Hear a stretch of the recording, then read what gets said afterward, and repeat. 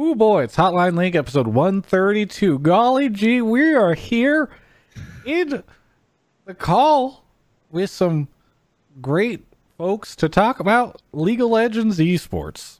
Of course, this show is brought to you by Alienware. Yeehaw. Mark Zimmerman, my constant co-host, is here. It's actually Natsume, if you can update the title card to the right graphic. The hitch in my saddle. Hello. How are you doing, Mark? I'm doing okay. I'm glad we pushed to Wednesday. I was thinking the same way, and I'm glad you're the one who reached out. I feel like we have this connection when everyone else is feeling like shit. Usually the other one is too. Yeah, I mean, I was going to try to hide it in some like vague idea of why we didn't do the show on Monday. But honestly, Mark and I was super on edge. I don't know why. Oh, I think it's because I started a diet and I hadn't eaten. And I was like, I am just so annoyed at everything in the world right now. Oh, also Kobe came back from vacation, so that was probably part of it. Anyway, and I just knew that if I did the show, it would go terribly. Are you frozen, Raz? Or are you... Maybe. Okay. I'm lagged out. I'm a little laggy here. I didn't know if you were... It's my love for Spectrum Internet. That's what it is. It's like you're frozen and my cat's not moving. It's like, is anyone moving on this show? Yeah. I was just very confused. Anyway, so I just knew that it would be a really bad show. And this doesn't happen often, but I just knew it. And then I reached out to Mark. He was like, yeah, I'm not feeling great either. So and we didn't have a guest.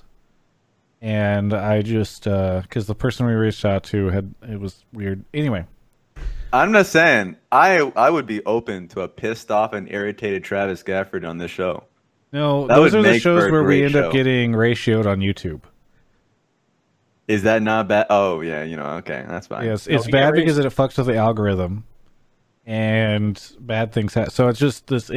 People don't like it. People get angry at me. It's a bad time. So here we are on this episode. We got Raz here as our guest. Raz, how you doing?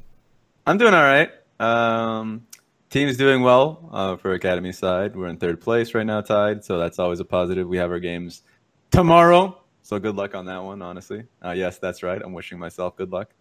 But yeah, I mean, obviously, COVID era, I think everyone you ask that to will say the same thing, but for me, it's been getting better only because I'm getting used to it. So yeah, I go up and down on like the vibes, the good and bad vibes. Like there are weeks where I'm like, this is great. I'm like chilling at home, saving some money. Like, yep.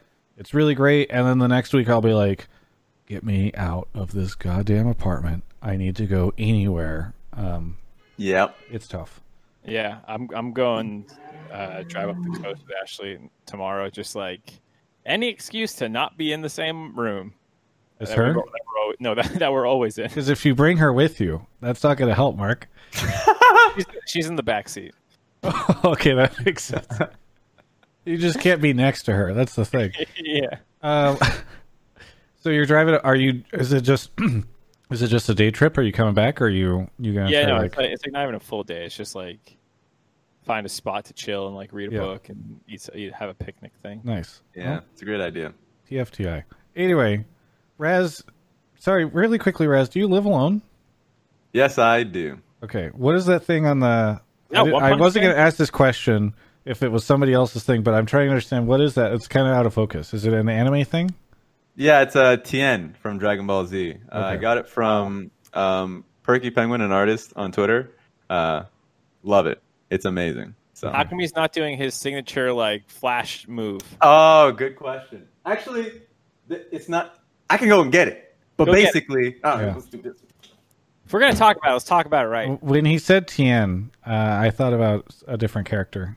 I knew who you were thinking about. Yeah, I thought it was Saitama at first. No, it's not. I got my bald anime characters mixed up. Look at this. It's amazing, is it not? It's got it right here. Yeah, you got it. Okay. And are you gonna mount that on your wall?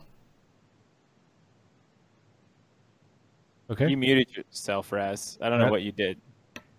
Oh my god, I did mute myself. Anyways, it's got Chaozu. Yeah. It's got Tien doing the eyes thing. It's all positive. What is their relationship? Does the show ever go over that? Because I feel like I missed whatever arc Ooh, I think it's a Dragon Ball thing. So in Dragon Ball Z, they don't say a damn thing. But I haven't watched Dragon Ball, and that's literally where the character actually matters. I watched like the first couple arcs of Dragon Ball, and then like there's the Red Army or Red Rocket Army or something. Yeah. You know what I realized, Mark? I've been thinking about this a lot lately. Some people, they're all like these weebs, right? And they're all into this anime shit and all that stuff. And I'm like, And now I'm realizing fantasy books, that's my weeb anime world. You know what I mean? You realize that like what Brandon Sanderson writes is like just anime. No. They're power armored knights flying through the sky and fucking fighting with changing weapons, changing forms. Maybe we don't give spoilers. Powers. No one cares. I'm just a big fan of the soundbite of Travis saying, "That's my anime world." Okay. You're reading adult anime in novel form. That's what you're doing. By the way, Raz. Yeah. I don't. Just Brandon Sanderson's not writing anime. Give me a shit.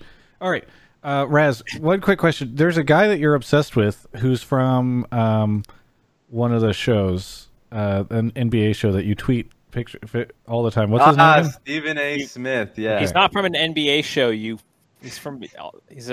a talking head who covers multiple games. We go. What is his title? Pundit? Oh, he's a pundit. Okay, I've only ever seen his stuff with the NBA before, but do you just have all these clips of him all the time? Yeah. Like he is honestly the most hilarious guy. So there are just many sound bites that you just throw in there for any reason, and you've already made amazing. And you've went and you downloaded all these, and you have a folder of them. I have a huge picture folder, not only of ugly faces of my friends that I can just throw at them on Twitter. I have any type of video for reactions. I just keep absorbing it. And I have this here, 1 terabyte hard drive. If I have a PC that's dead, I move on to the next PC with all this goodness. Is there like a starter pack, like a Stephen A. Smith starter pack for someone to get Well, there's a collection, but if you need more, there's a Stephen A. burner account, like a Twitter account that just has constant GIFs and videos to just throw at people. That's literally where you can get everything from. So, okay, because I'm getting flamed in the chat. I assume he's on like cable television, so I would not. Yeah. Or do they post his stuff on like YouTube?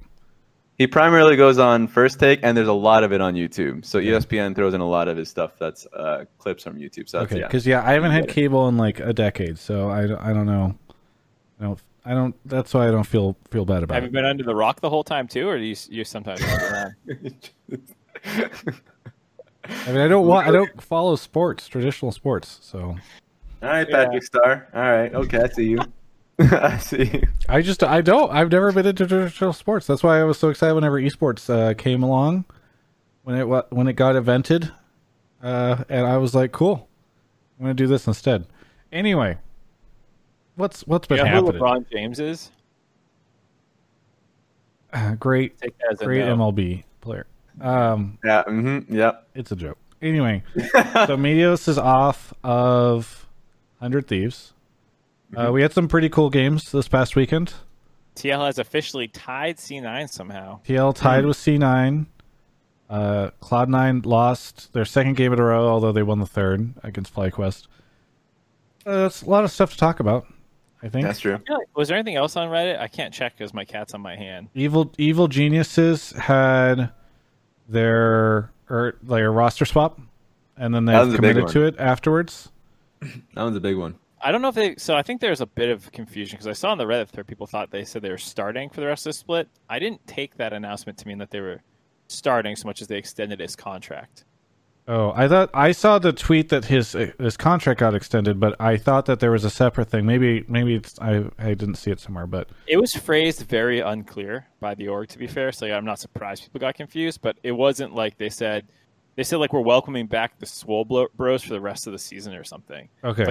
Then that makes me that does sound like they're. If you tweet that and then you sub them the next week, I think that like. Yeah, I agree, but it's not like we're excited that Golden Glue is starting or anything. They just. What I imagine that to be, it's a pretty smart way of doing it, where you're saying that he's going to be with you guys for the rest of the split, but leaving a wiggle room of just in case something bad happens, or you're like, yeah, he's with us, but. Jizuke's playing. You know what I mean? Maybe Turbo wins. He's out. Yeah. There's there's a thread that I see here that it's interesting because I've never seen a thread like this up until this year, and I'm wondering what changed. But it says LPL English cast is great. I love it. Oh shit! I love it, man. I thought for sure that was going to be someone hates the LCS thread that you're going like. Oh, I haven't seen this one in a while, but no. Yeah, this one's great. 1.5K upvotes, all just talking about how great the broadcast is, and I've never seen that previously. Addition by subtraction, you know. Yeah, it's interesting. Hey, wait a second. There was actually one person that today says like, I didn't like that Raz guy, and I'm like, God bless you, man. And it makes so much sense that you would have found it too, because that's. I mean, I'm right there with you. Somebody says something shitty about me in a random ass thread somewhere. I'm just scrolling through, reading it, and boom, it's in front of my face. You know. Yeah, and honestly, if I had a weak mental, I obviously wouldn't read it. But I a lot of the times I take enjoyment out of it. Unless if they go personal, then we got a problem. But of course, it usually is just people just saying they don't like the content, which I'm cool with. I think it's completely fine. Mark, oh, good. Oh, I was gonna say like the more personal it is, almost the funnier it is to me. I don't like when people try to analyze shit and just do a bad job of it. But when they just say some flagrant shit to me, I'm like, yes. I'm completely fine if they analyze and are incorrect, because then I can just take it as like, okay, they're just wrong. Like I'm like, if I'm looking at feedback and I say, okay, that's fair. Okay, that's wrong. All right, that's wrong. And then I see something where it's just like, I just like this guy, and I'm like, all right, man, it's on you. That's why for me, I'm completely fine with that. I used to like care a lot about it when I was starting Alpha's commentary, like 2016, 2017, and then I just, I just care a lot more about my internal feedback, so it works out that way. Sorry, someone's saying that he was timed out by. I was laughing at that one. The one that Travis timed out, I'm laughing at. Mark Z is dating his sister. Ha ha ha ha. What the hell? So here's and Travis bans it. Here's the actual EG statement. It was following our win against C9 this weekend. We're locking in the Swole Bros for the rest of the split. That makes me think that that's happening. They're committed, right? Like if you're saying we're locking them in, like that's like a champ select term. Like you've locked these players in to champ select for the rest of the split. I think. Yeah, that sounds like that. Yeah. Just remember, a lot of these tweets, people don't actually care about if, like by week 9, if they just say, "Just kidding," we're swapping again. They usually don't care about that. So it just brings confidence to the players and to the fans that what they saw is just going to keep going. Well, also, can you imagine, like, what they had, like, this good weekend this weekend, or they feel good about the roster this weekend, then, like, week 8 is bad, and so they just revert it back for, like, the final week? I think it's most likely that at least that would be the playoffs. Yeah, that would be awful. If they have one bad week, they for sure should run it back again. They would need 2 bad weeks, 3 bad weeks. Yeah. But do you trust Artemis? Did I just die again? No, you're good. Hello, can you hear us? Raz? Maybe he did die. Raz? 3. I'm good. I'm all right. I'm alive. Okay, we're okay here. Is this are we gonna be able to do the show? We're going to. All right. This happens rarely. Point that I'm saying is that they should give them the leniency of 2 to 3 bad weeks. 2 bad weeks. 2 bad weeks. Is that what you tell your players on the team? You guys can have 4 bad weeks before I just change things up. If you get last, I might do something. That's my attitude. I like the idea. It's just constantly changing too. It's like you tell them you got 4 bad weeks, and then they have a bad week, and you're like, "You guys only have 1 more bad week before I make a change." I go for the 3 strike policy. You can int me 3 times before you're benched. You just have like tally marks up on a whiteboard for each of the players. Stars for games where they get the player of the game. You get 3 stars, you get a week off. I'm gonna run a team like first grade. Lord have mercy. All right. Anyway, so should we grab? Do you want to start with Little Chester? Yeah. But why don't we? You want to start grabbing or like give the spiel? I'll do the spiel and then we'll grab him, and then under his gloating, I'll pull more people. So if you haven't seen the show before, it's a live call-in show. We go ahead and use you guys to create all of our content because we're too lazy. So go ahead and join up the Discord. I'm spamming Twitch chat with the Discord. go ahead. Once you get there, go and join Voice or Pleb Calls 1 or Pleb Calls 2, the voice channels. Mute yourself once you get in there. And then the Pleb Topics text channel up above, you'll go ahead and post what it is you want to talk about. It's a balancing act when posting what you want to talk about. I want you to come across eloquent and intelligent, but I don't want to read a wall of text to get it. Brevity is the soul of wit. Okay? So impress me, but don't belabor the point. If I like it, I'll pull you into the waiting room where you'll hang out until it's your turn to go. We'll do a quick mic check, and then you'll be on air. There you go. And that sounds like you're just reading off a cue card there. If you are a sub, first off, thank you for being a sub. You are a better human being for being one, and I wish more people were like you. But be sure to put your topic in the subtopics channel because that'll give you a bit of a better chance because it moves slower than the pleb topics. So. Oh, also shout out to the subs who might have cool badges now. We made new sub badges. The tier 1 has a very scuffed microphone, so we moved some people down. Other people have really fancy ones, so they got those done recently. There's a golden mic for 6 months. Yep, congratulations. Do you want to... Oh, wait, you don't have the golden mic, because I don't think you have a sub, Rez. Yeah, I think people just sub for me. Oh, I shouldn't have said that, because... All right, well... because someone will just do it. But oh no! All right, yeah, it's a problem. Mark, you want to grab our first caller? My cat's like falling off my lap. What are you doing, dude? Are you licking my toe? Don't lick my toe. Lick it. Can we get a foot pic just for this? Just for the people, all right? Thank you to Healy, Ted Too Cold, Bodies by Bert, Wild Times. Red Rain, Final Fantasy 14, who subbed again. Replicate Storm, Sochan 22, Boba Cola with a 35 months. 1 month away from 3 years. It's great. Crazy. Quiet Pirate and Salazar. Little Chester's here. Little Chester, where are you calling from? Columbia, Missouri. Columbia, Missouri. And, I mean, I know what you want to talk about because you started spamming me like days ago with this, but what do you want to talk about? So about 4 weeks ago on episode 128, I called in and said that Evil Geniuses needs to make a change in the mid lane to fit the meta, and that I thought Golden Glue would be a good pickup because that was the week that he got released. Twitch chat didn't agree at the time, but actually the last time I was on with Raz, I got to gloat about saying Huni would go to Evil Geniuses, so it's all just working out when Raz comes on the show, so you should have him on more often. There we go. Oh, you predicted Huni to EG as well? Yeah, that was before the season started. The split, you mean? Yeah, sorry, the split, correct. What was me and Travis's reaction? You said Twitch chats. Do you remember if Travis and I were on board or? Travis got mad because I used a sports analogy. He gave me like 30 seconds, but I came up with some better analogies if you want them now. But I don't know if I do. I love analogies. Was I on board? More or less, I think, but I think the biggest problem is I don't think I presented the argument all that well. I just think that teams need to do a better job of utilizing bigger rosters to use subs when the meta changes. So, I mean, the analogy I would use now is like you had Reckless stepping down from Fnatic when the bot lane mages were prevalent. I mean, even Faker took some time off and got benched for Easy Hoon when he wasn't as good at Azir, when Azir was meta years ago. I mean, the best players in the world, I mean, Khan splits time in the LPL now. It just seems like North America is the only league that refuses to use subs and to adapt as the meta goes, as opposed to just leaving your team out there all split long. Okay. Well, let's take a couple steps back here. So you called in and you said that Golden Glue should join EG, or EG should pick him up because you think Golden Glue... You were saying Golden Glue is better than Jizuke in the meta?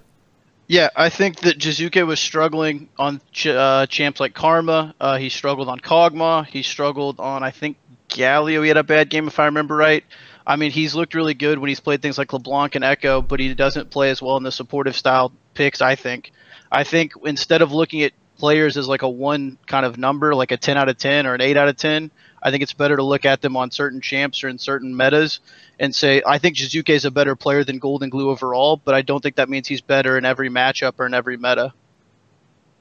So I'm kind of curious, Raz and Mark, is your expectation that Jizuke got benched because of meta stuff? Because my guess would be, like, even though Kumo had some good moments at the start of the split, like they felt like it was better to get Huni in there. Huni has a pretty good relationship with Bang. I mean, in the interview I did with him, he called him his best friend or one of his best friends. But you have and I think that roster is like pretty emotional, and a bunch of lose streaks. You throw in Huni in the top lane, which you have in order to do that you need to have Golden Glue in, and then you got Golden Glue Svenska. My sense is it was less of a meta decision and more of like a team dynamics situation. I'm kind of curious if either of you guys have similar feelings or different ones. You want me to start first on this one, Mark? Go for it. I think the idea of changing players based off of playstyles was something that started coming up in like 2015, and most of the time it's a bad idea for unless if the players are of equal strength. Because usually the more talented player will be able to play the separate play style. Like the more talented player, it's like getting the Shy to play tanks. At times he still has the habit of playing and he can int, but like you can teach that very quickly.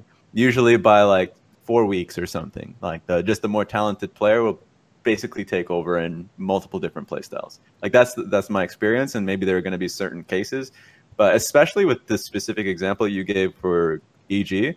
Like remember, we just came off of a week where we got to see Kumo and Riven. That's a side piece. But primarily Jizuke and Echo. And he played really poorly. That was honestly the worst game I've seen from EG and just from League of Legends on a major region for a long time. Because I've taken a step back usually from like live tweeting games. But I was like, how many times are they just going to make a run through their base? Because usually you're doing that if you make a grand error in your 1-3-1. I was like, he's just not playing well. That was their default. It's just like a run. I'm buying time, guys, and they heard that every 2 minutes. So I think in this case, Jizuke is a very talented player, but is like a firecracker where you have you don't have an expectation of if he's going to perform well in the week, and they need consistency. They desperately need that. So of course, like the risk is you bring in Golden Glue and Huni. Or at least you bring in Golden Glue and you lose that part of the map that you can play through that can bring action. That is an active player that is going to be playing carries consistently and all that.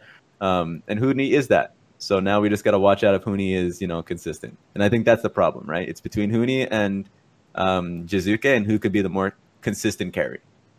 One of the things I think they said this in their video. It might have been during the interview with Gabby about it. Yeah. They talked about it's like shot calling, I think, for Huni and like late game shot calling or something being something that they're interested in getting out of him. So, to your point more about some of the changes that they're looking for beyond just meta of mid lane, it sounds like that could be it too. And I think Kumo had a really good start and was starting to slump more and more. But I don't think he was terrible. Maybe he was. And we don't have scrim information, so maybe he was doing okay on stage but struggling. I don't think Jizuke was playing great to the point where we're like, oh shit, we can't win without him. And this is a new look that I think can be okay for them. And if they feel like it's less coin flippy overall and they can make consistent improvements, then I think I understand it. Even beyond Jizuke, just like maybe they didn't have a great shot caller beyond Sven, and I don't know. I figure Azel and Sven would be fine, but they might want more or whatever. So who knows? And it's hilarious because I'm working with Grayson. Like Golden Glue is a very vocal player, and he's very direct in what wants to do on the map and how he can help. So the whole Swole Bros thing, like what we got to see them do on Cloud9 and what I expect to happen again, and what Grayson was able to do on the main team in Golden Guardians is amplify his jungler, work with his jungler. Like they have a map plan, and he can piggyback off Svenskeren, make Svenskeren look like a sensation, like Doomby does to Tien. Like these are the type of things that I expect to happen. So you should also just expect not only clear, consistent map calls coming in from the team, which is hard to see from the outside looking in, but you can probably tell from the team not doing some random stuff that you've been seeing in the past few weeks. And also players will look better. And that's what I usually see from it. Because Jizuke is the type of person that you need to put resources in, and he looks better off of the fact that everyone's on the same page now and putting in resources into him, and he just goes wild on his more mobile champions. where I would expect it to be the opposite with Grayson now putting resources in Hooney or Sven Skjern. Inkeet Pancakes in Twitch chat says, wait, how does Raz have experience with GG? With Golden Glue? Yeah. Oh, well, Golden Glue with, because first of all, the Office Space, I work with both the I don't work with the LCS team, but I constantly come in contact with them and have conversations with them. And then when the change-up happened, when Demonte and Blaze Olive had their tryouts and everything, I was also working with Grayson in Academy for about a few weeks. So, yeah, I know how it Inkeet operates. Pancake says, wait, I thought you were a caster. Oh, my... I knew what Travis was getting at that whole time, that he wanted you to make fun of this guy for being uninformed. And Raz, being the nice guy that he is, just goes and answers the question honestly. He's like, No, I didn't want you to make fun of him. I thought it was very funny because I love the idea that like you've been working for the org for a while and like people just don't know this. Every time I'm on Twitter or I look through Reddit, everyone's like, "Isn't he still casting the LPL?" I'm like, "Oh my god." His English has really improved. Yeah. Well, okay, so then Mark and Raz, am I correct in thinking that like this was probably not like a decision they made for the meta, so we can still say Lil Chester was wrong? No, I don't think he's 100% wrong. Like I'm sure it's a combination of all the factors we're talking about. But he was at least some part wrong, right? I mean, you could say that, or he's some part right, as in like, wow, why didn't you nail every single reason that they could possibly I'm just use? saying his sports analogy didn't really stand up, in my opinion. Look, sometimes the best can miss sometimes here, Chester. Look. Travis, you didn't know who Stephen A. Smith was, so I don't think I can make a sports analogy that's going to work for you. I mean, at the end of the day, I just think that it's good that teams are finally starting to experiment with bigger rosters. I mean, there's been a ton of teams, especially the teams that haven't done as well this split, who've been subbing people in, who've been trying new things out, who've been moving pieces around, because it just feels like for years it's been so stagnant. It's almost felt like most teams, once you get on the roster to start the split, you're there for at least that split, if not the whole season. And so I think it's good that we're finally getting some diversity, but I do think play style matters, and I think teams are finally starting to figure that out. I think the LPL and the LCK have done it for years. I think a lot of teams have multiple junglers or multiple top laners, and you see them swap them in and out depending on the matchups or depending on meta or whatever. But I think there's a lot to it. Oh, and to Mark's point about Kumo early, I think he abused Volibear probably more than anybody. I think he played it all of the first 3 weeks, I think, or at least 4 of the first 5 games. So that was back when it was especially broken, and so I think that helped make him look maybe better than he was early in the split, but that's a side point. Well, Chester, thanks for the call. Anything that you want to predict on the way out or shout out? Can I throw a few things out real quick? No, here, tell me who's going to make Worlds. From which region? Here, North America, the only one that matters. Well, never forget that Travis wanted to send Cloud9 to Worlds automatically, and now they may not even get first place in the split, so I just want to point that out. But I think that Cloud9 will make it. Do you think that they'll get top 3? Yeah, I think Cloud9 will make it to Worlds. Let's be clear, I said that's in a situation where we weren't sure if we'd be able to send any team from Worlds, and so it felt like a good idea to potentially send at least one, and if it was in one instead of none. If we're going to point out, though, that some people were partially wrong on their reasoning, I believe your reasoning was because Cloud9 would never lose a game, and they were so far ahead of everybody that it might as well just send them because they were going to win out anyway. I didn't say that. I mean, Raz and Mark are punching the air right now, but like I definitely did not say that. So I never said they are so far ahead they'll never lose a game. I think it was like this team will probably win, which I still think they probably will. And I think most people would agree with that. And then I would say, and what are the chances that they'll get top 3? You know what I mean? Like, Lil Chester, thanks for the call.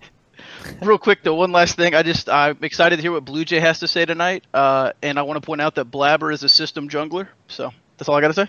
Oh my goodness. It's like a term we don't even actually have in League. I like that people trying to bring in more sports term. He's a system quarterback.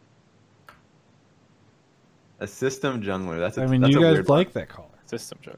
I just love it because he's antagonizing. I went for bat. Yeah. I went to bat for that guy and was like, Mark, we should bring him on. He got it right, and then he just abused his time. And he made some great content for us. What do you mean? The man, I think, secretly hates you, Travis. I think he just comes in to I'm not sure if it's so secret. Mark's up grabbing the next caller. Shout out to Quiet Pirate, Sally Czar, so many things. Shiana C. And Khalil 671, I think is what that is. Either way, thank you to everyone who's subbing. I really appreciate it. Again, thanks for people showing up. I know we're doing this on a different day, so it's always really appreciated whenever people make the time. Lucas, thank you for the prime. All right, Flair is here. Flair, where are you calling from? Pensacola, Florida. Pensacola, Florida. How's stuff going on in Pensacola, Florida? Not good. Yeah. Not good at all. What do you want to tackle out of the show? I think Dignitas and CLG are the two teams that aren't going to make playoffs. Dignitas and CLG. Okay. Interesting. Do we think this is a hot take? I guess CLG's looking pretty decent right now, or like middle of the pack, right? CLG, yeah. Okay, so why do you think CLG and Dig? I just don't think CLG has anything really going for them. I think they've kind of exhausted some of their like early talent, like at the beginning of the split, with Deos going and subbing in and trying to do like creative things with their roster. I think they've kind of exhausted what they could have done, but at the same time, I think they're just gonna flounder out by the end of the split. People are gonna know how they're gonna play. I think their drafts have looked really weak. And for Dignitas, I think they're just the same sort of thing. They're gonna flounder out. They've exhausted a lot of their early like sub-ins with players and this, that, the other. It looks like CLG has only won, if I'm reading this right, one game in the past 3 weeks. Yeah, they're 1-5. Yikes. It's not going to get easier for them either. They have a pretty rough schedule ahead. Like taking a look at it right now, they got 100T, who's on the rise. Yeah. TSM. TL. Golden Guardians. I mean, that's fine. I'm not going to be. That's a layup, yeah. That's oh, whoa. FlyQuest. That's a sports reference. I got that one. Wow. FlyQuest, and then Cloud9 is the last one. So, like, Fly, Cloud9, TSM, 100, TL, like, these are not easy wins for them, so. Almost everyone is above them in the standings. Yeah. You know, at this point, other than 100 Thieves, and even that 100 Thieves, like you're saying, is looking better recently. So yeah, remember they lost. Like last week should have been their easiest one, but they lost to IMT and Dignitas. So okay, so are you guys? How are you guys feeling about? How confident are you feeling in the idea that CLG won't make it? I think the part that I'm struggling with is just where they are in the standings. I think if you're saying after last weekend, like what I was saying about who they lost to, it's hard to say that CLG is a top 8 team. But at the same time, they had a hot enough start that they might still make it in. That's the thing. Yeah. That's the problem, is like by the end of it, through power rankings, you can be the worst team, but if you just literally have an insane start like CLG did, you can make it to playoffs regardless of that. Personally, just taking a look at this, I think it's possible. I think I would agree with CLG being bottom 2. Like I think IMT, it's rough for them because they have games that they should be winning that they lose anyways. So I just have a faith that IMT is getting better and better as a team, and their drafts are pretty smart. I mean, the thing is, IMT also, do they have the head-to-head? If not, they have a tie. Oh, you're right. Because Immortals beat CLG once. Yeah, they have a tie. Okay, so yeah, like that could force a tiebreaker, right? Unless I'm doing the tiebreaker. And that's just 2 wins. I do think that's really possible. So I think I wouldn't bet on it. Not much of a betting person. I think CLG for sure, I would say, would be a bottom 2 team by the end of the split. Okay, so you think they when you say I won't bet on it because I'm not much of a betting person, but then you make that statement, I don't know how to interpret it. Because I'm saying that statistically, it's a reasonable. They may be in playoffs. Yeah, but at the same time, I think they'll be the second word. Like, gotcha. Yeah, I think they'll be bottom 2 in terms of play. Yeah, I think I could easily see it happening. I like what Brad is saying though. Like it's close enough though that I would say like it's 50-50, maybe even a little bit CLG favored, just because teams are looking a little scrappy. I mean, I think Golden Guardians are good, but they're not above like. I think Golden Guardians should make playoffs, but they're not above inting a draft. And that could be against CLG, and then they pick up another one that, you didn't think they were going to get. And so, like, this is the kind of stuff that can make it hard to predict, even if we think CLG is not that great. That like in League, people can lose games pretty easily. Early game mistakes, like TSM runs in and just fucking kills themselves. like what game was that? It's worth noting. Oh, CLG running in. I don't remember. TSM missing. TSM ran into someone level 1. Was it Golden Guardians? TSM But ran. It just happened this weekend. Who the fuck? Immortals. Nah. Yes. FlyQuest. Yeah. FlyQuest. That's That the one. There we go. Yeah. Yeah. Like that was a game that was just Something like decided that. in the first 5 minutes because TSM was playing bad. You know, that can happen to CLG. So, but I don't think they're good.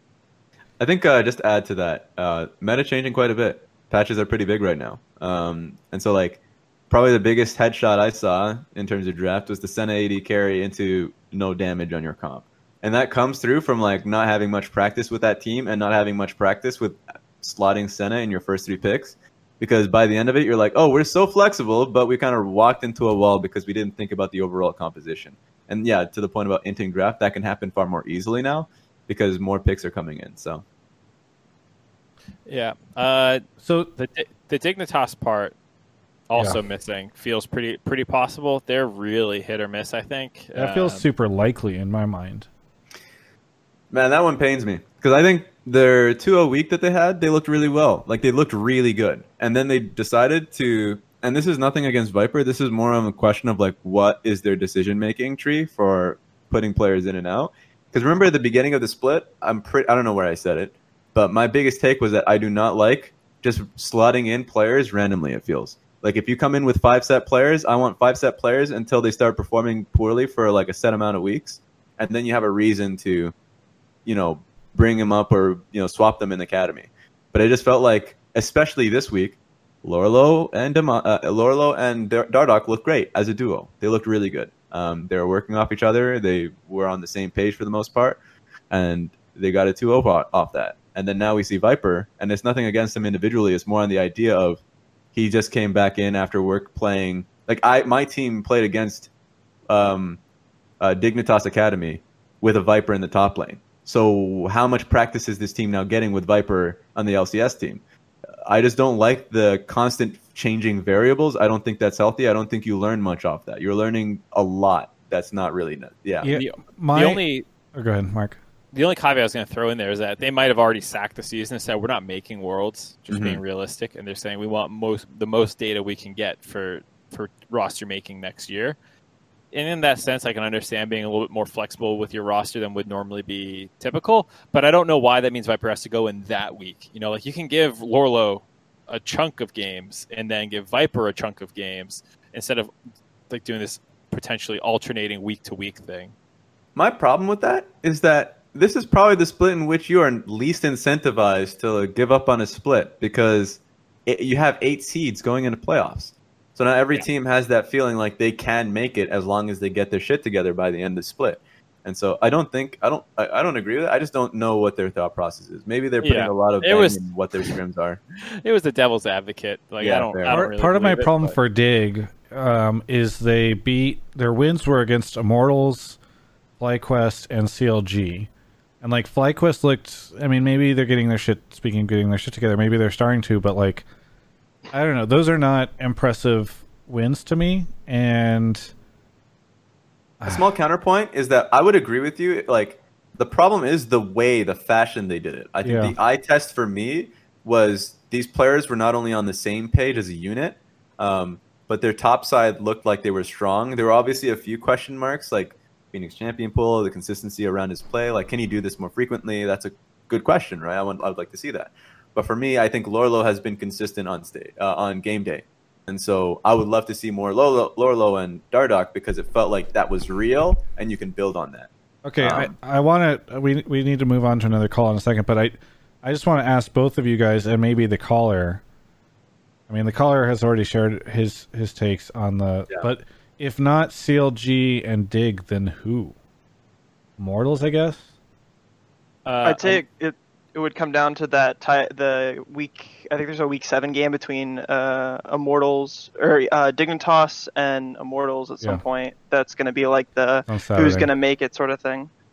I would even throw 100 Thieves name in there as a potential. I mean, yes, they beat C9. They looked good. but they got taken apart this weekend pretty handily. I mean, the TSM game was close and kind of back and forth, but the TL one, they got blown out. So, I don't think that this team, just because they beat C9 and had a good little spurt in the middle, that doesn't instantly mean that you're going to be. That could have been honeymoon phase.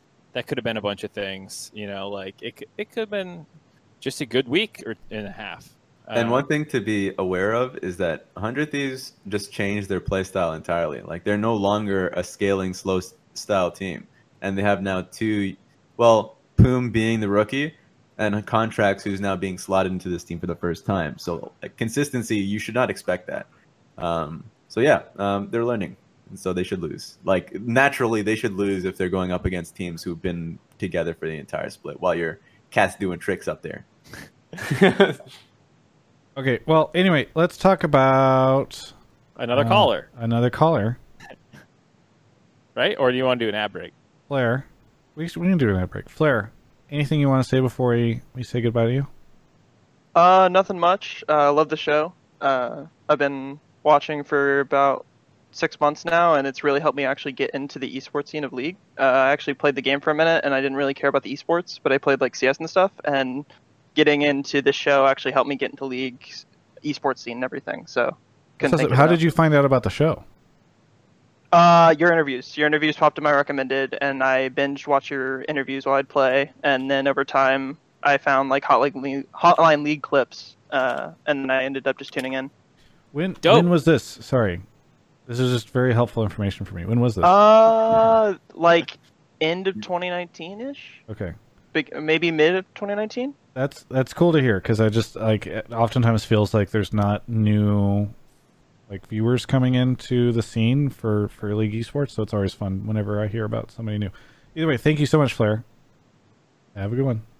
Love you. All right, let's take it slow there. Okay, let's speak of taking it slow. Let's take a quick break, which is the opposite of slow. Talk about Alienware. Alienware.com/Travis. Go check them out. We do so much cool stuff with them. I just did a video with Ovally that'll come out soon. We did a stream where we were playing Minecraft with the new NVIDIA ray tracing stuff that's in that, which is fantastic. I was able to do that with this Alienware PC and actually hooking Ovally up with an Alienware PC soon as well. I think it's supposed to get delivered tomorrow. So that's awesome. Really appreciate Alienware being able to help me and also those that work with me. But I also want to talk about how I've been playing Death Stranding recently. I don't know if I'm just going to go for it. This is a little off script. Death Stranding is not a walking simulator. It's quite good. You should definitely play it on PC if you want like a narrative cinematic experience. But the reason I bring this up is because I've been using NVIDIA DLSS, which you should, if you care at all about graphic stuff or whatever, or tech, go look up NVIDIA DLSS with Death Stranding. It is actually insane what that technology does in terms of allowing me to, for instance, stream at high frame rates or play the game in high frame rates and stream at high resolutions. I use this Alienware ultra wide monitor, which you can go check out at alienware.com/Travis. I think we have it on the page. If not, oh yeah, we do. The 34-inch curved gaming monitor. It's fantastic to play that game.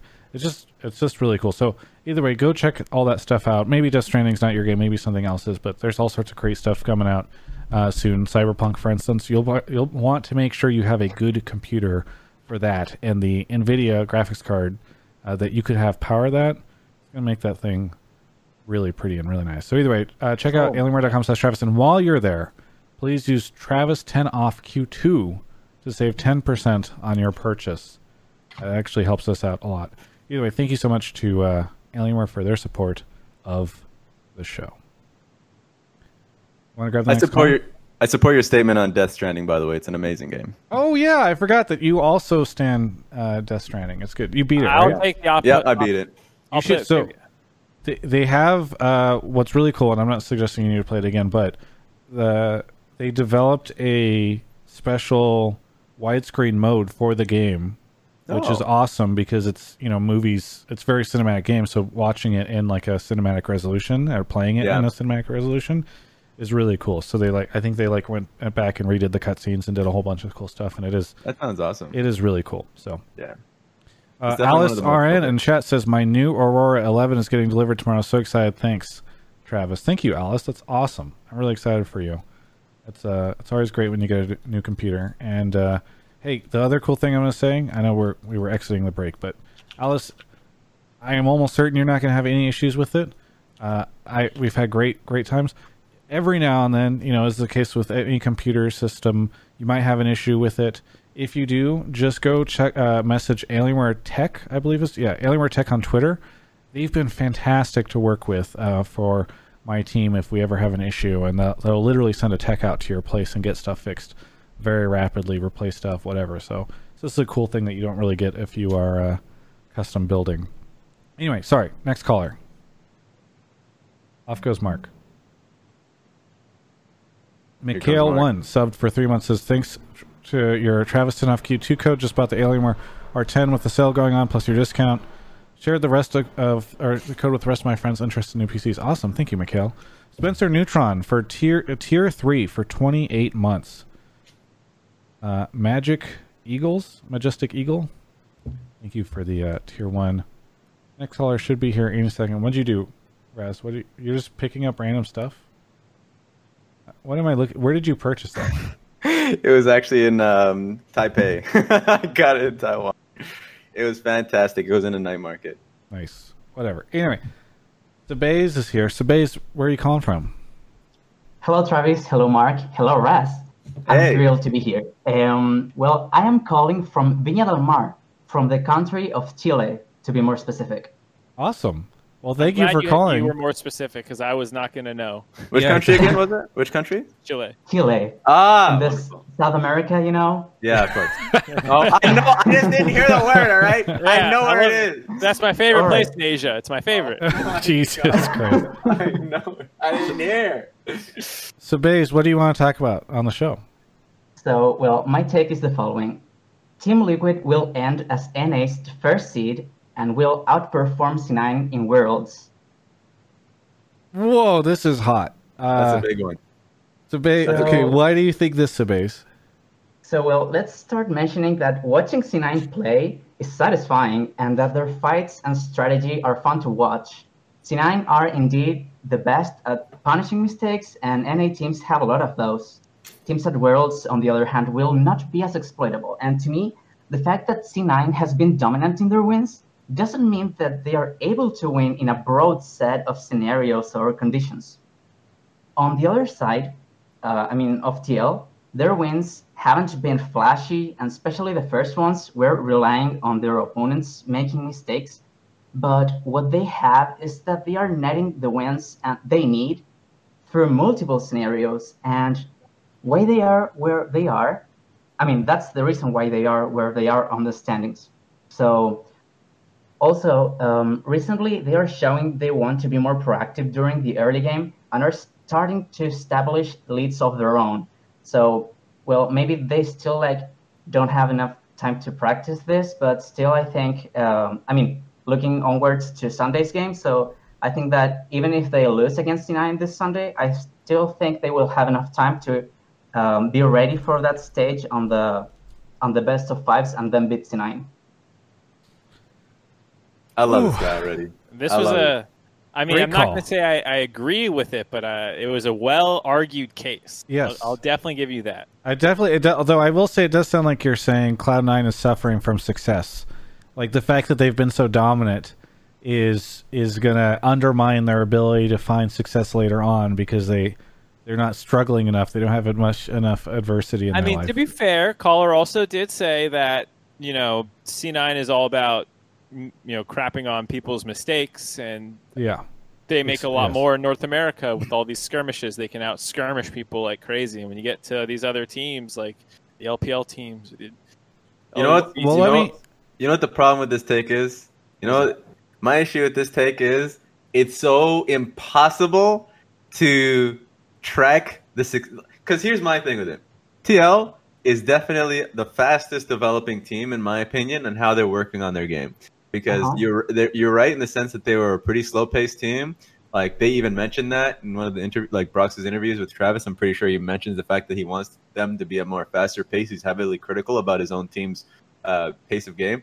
And the last game I saw them, and I was really impressed, was when they went up against EG. Sure, EG had the pretty butchered comp, but I was really impressed with Jensen's laning. Sure, it wasn't a positive matchup, but like he did really well in that matchup.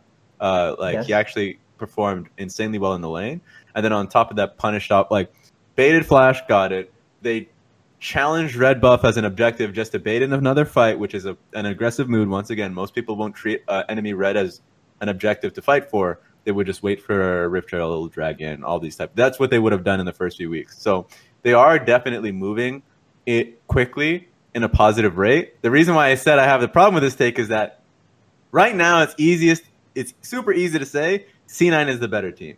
C9 is far more talented in quite a few of the roles. C9 is far more like on the same page, and on top of that, like they're pretty much right now the far more well-oiled machine and stronger individually in each role, especially their bot lane. But when it comes to playoffs and then when it comes to World, that's a long time from now. And TL can literally overtake them having a different style. So that's why I think it's hard, because we can say right now, oh yeah, hell no. It's like C9 is a better team. But then it gets to Worlds and then suddenly TL is just like so much can change by then. So you already know what I think. I think C9's is better. But yeah. I agree with Raz, and I know there's a Broxah caller in the room right now, so I won't hit on Broxah too hard, but there's definitely some problems with TL and Broxah like integrating. I mean, there's just no world where your jungler should ever be 0-0-0 in a game past like 25 minutes where there has been fighting and your rest of the team is picking up kills, especially on Graves, where all you need to do is press R in the right direction with your team and you'll get an assist. Like it's something's clearly like a little off with this team. And I'll hit a little bit more there to hype C9 some more. I think they're not the perfect team. They make, mistakes. They can lose games, but they have such a great mix of champion pools that they can mess around with. Like Licorice is great at Ornn. He's great at Wukong. He can play Kayle. He has a lot of options right now where TL really doesn't. They do have a couple tricks up their sleeve. They're adding a couple more, like with the Shen. But Licorice can choose. C9 can choose if they want to try and match TL's style and put Licorice on a tank, or they can choose to try and carry through him. And in a best of 5, I really like that flexibility. If we're talking about which of these two teams is better right now. To Raz's point, TL is insanely talented, and if they get Broxah on the same page, they could actually end up better. I actually don't think it's that unreasonable. Well, indeed, flexibility is key, especially in best of 5s. But I have one problem with C9, which is that even though C9 on itself doesn't show the same game plan every time, and of course there's a lot of stuff. I mean, according to the interviews I saw, at least. There's a lot of stuff that we haven't seen from C9, but I still think the teams have somewhat discovered a consistent way to beat them. Shut Blabber down so he can't enable Nisqy, keep things stable already for when C9 aims for a high-risk, high-reward situation, and then punish. And I think, of course, 100 Thieves, they had a great draft, but still, especially on the EG game, I think that's where C9 was overly exposed, and I think they didn't react well towards the problems they were dealing with, and that's the reason why I also think that C9 has big struggles that they have to overcome. Mark and Raz, I know, Mark, you kind of hit on this already a little bit, but should C9 fans be worried? Because in the interview I did with Vulcan, it did seem as though he attributed some of their, part of the reason they lost in those games to they were trying to figure out different ways to play the meta or whatever. And so I worry now that we are starting to hit that point where what if C9 doesn't have enough, a variety of methods to win or different ways to find success, and will that start to erode their ability to keep winning? I'll say two things. First thing is teams that are super successful. I think this happened with Immortals at one point when they had Huni. It happened with TSM at some point. If they're just so far ahead of the pack, obviously C9 is just probably the most successful team in the regular season. And I mean, in terms of like NA and probably its history, I don't know. That's between that and IMT, I guess. But naturally, the team will start dipping into having more variety, like playing through another lane or something, right? And so they'll lose because they're thinking more about the playoffs, and they'll start losing their identity because it's like, well, we haven't been playing the style that made us so successful for so long. Now, that's one thing I'm worried about. I'm not necessarily saying that it's happening. Like, when they lost to 100 Thieves, I think they just got outdrafted. Like, the draft that they went up against was probably the strongest draft on the patch. And the EG one, I'm not remembering all too well. That's my memory hitting me. It was Syndra. They roamed top. They kind of collapsed on Huni and killed him once. Yeah. But didn't really get that far ahead. Yeah. There's a bunch of stuff doing that one, my memory will catch up to me. But I do think that there's a lot more. The games from C9s that I'm not concerned about are those games necessarily because of how they're playing it. The games that I am concerned about was when they went up against FlyQuest, and I'm not saying it for my GG's sake. When they went up against Golden Guardians, and for me in those games, it showed that when teams are showing intent to fight as a unit early on in games, where Cloud9 would usually just stomp and then get an early goal lead, that's what I'm concerned about. Because people know exactly what C9 is good at. That they challenge early fights around Blabber. They are pretty much on the same page of what they're contesting for and when they're going to fight for it. And it's usually the opposing team that are like, we don't really want to do it, but we don't want to give them the scuttle crab. And then they half-assedly just take a fight and lose. Right. Yeah, teams are not doing that anymore. And so I think that's going to be an issue for Cloud9. It's not getting them their early leads as consistently. There's still a strong team at being able to, in the mid game, wrap it up. But that, for me, that's showing a catch-up mechanic from the rest of the league, is that early game is not an issue anymore for teams going into Cloud9. And I think... Right. Sorry, go ahead. I was going to say the one thing, too, is, I think that they do have areas that I don't like when I see them draft this way. I don't really like when Blabber is on the more supportive style and Nisqy is on the more standard control mage. Nisqy's Cassio is fine. Doesn't mean I want to see it with this iteration of C9. But, there's different layers to experimentation. Okay, so maybe your mid jungle has a certain play style that it's going to lend itself best to. Kind of like how, we always talk about the Doinby comparison because Nisqy has talked about himself so much. If you're going to be Doinby, go be Doinby. Okay, you don't need to have 10 different play styles for your mid laner where he's also playing Cassio Azir, Syndra, Ori. You don't need to do that. And your top laner can be the one that has a little bit more flexibility. So Licorice, I've seen him win on Ornn. He's looked great on Ornn. I've seen him win on Wukong. I would trust him to win on Jace more often than not, even though he did. Wasn't there other losses on Jace, or have they won both their Jace games? My memory's not that good, my friend. I don't remember exactly. But I would trust him to win on Jace, So I think, so maybe they have a mid-jungle synergy that they're locked into that's going to roam around the map and snowball the early game, but you can still change which side that pressure is going to go to, whether that's going to top side or going to bot side for who you want to snowball. I think you can. There's degrees to experimentation. Not every lane needs to be able to play every single pick. If you can choose if you want to snowball top or bot in any given game, and you can pick 5 different champions in mid that are always going to be there, or some combination of them will be there to enable your mid-jungle. Mark, I didn't want to interrupt your train of thought earlier, but it was against some days Camille, and they lost with Jace. They did lose that one. Was that the only Jace game they played, though? I thought they played 2. By the way, it's getting tougher and tougher to play Jace out there. Camille's turning into a prick to deal with. I think that champion's getting crazy. But if you recall, Mark, Licorice did solo kill Someday twice that game, so. Yeah, he also lost his flash level 2, like a dum-dum.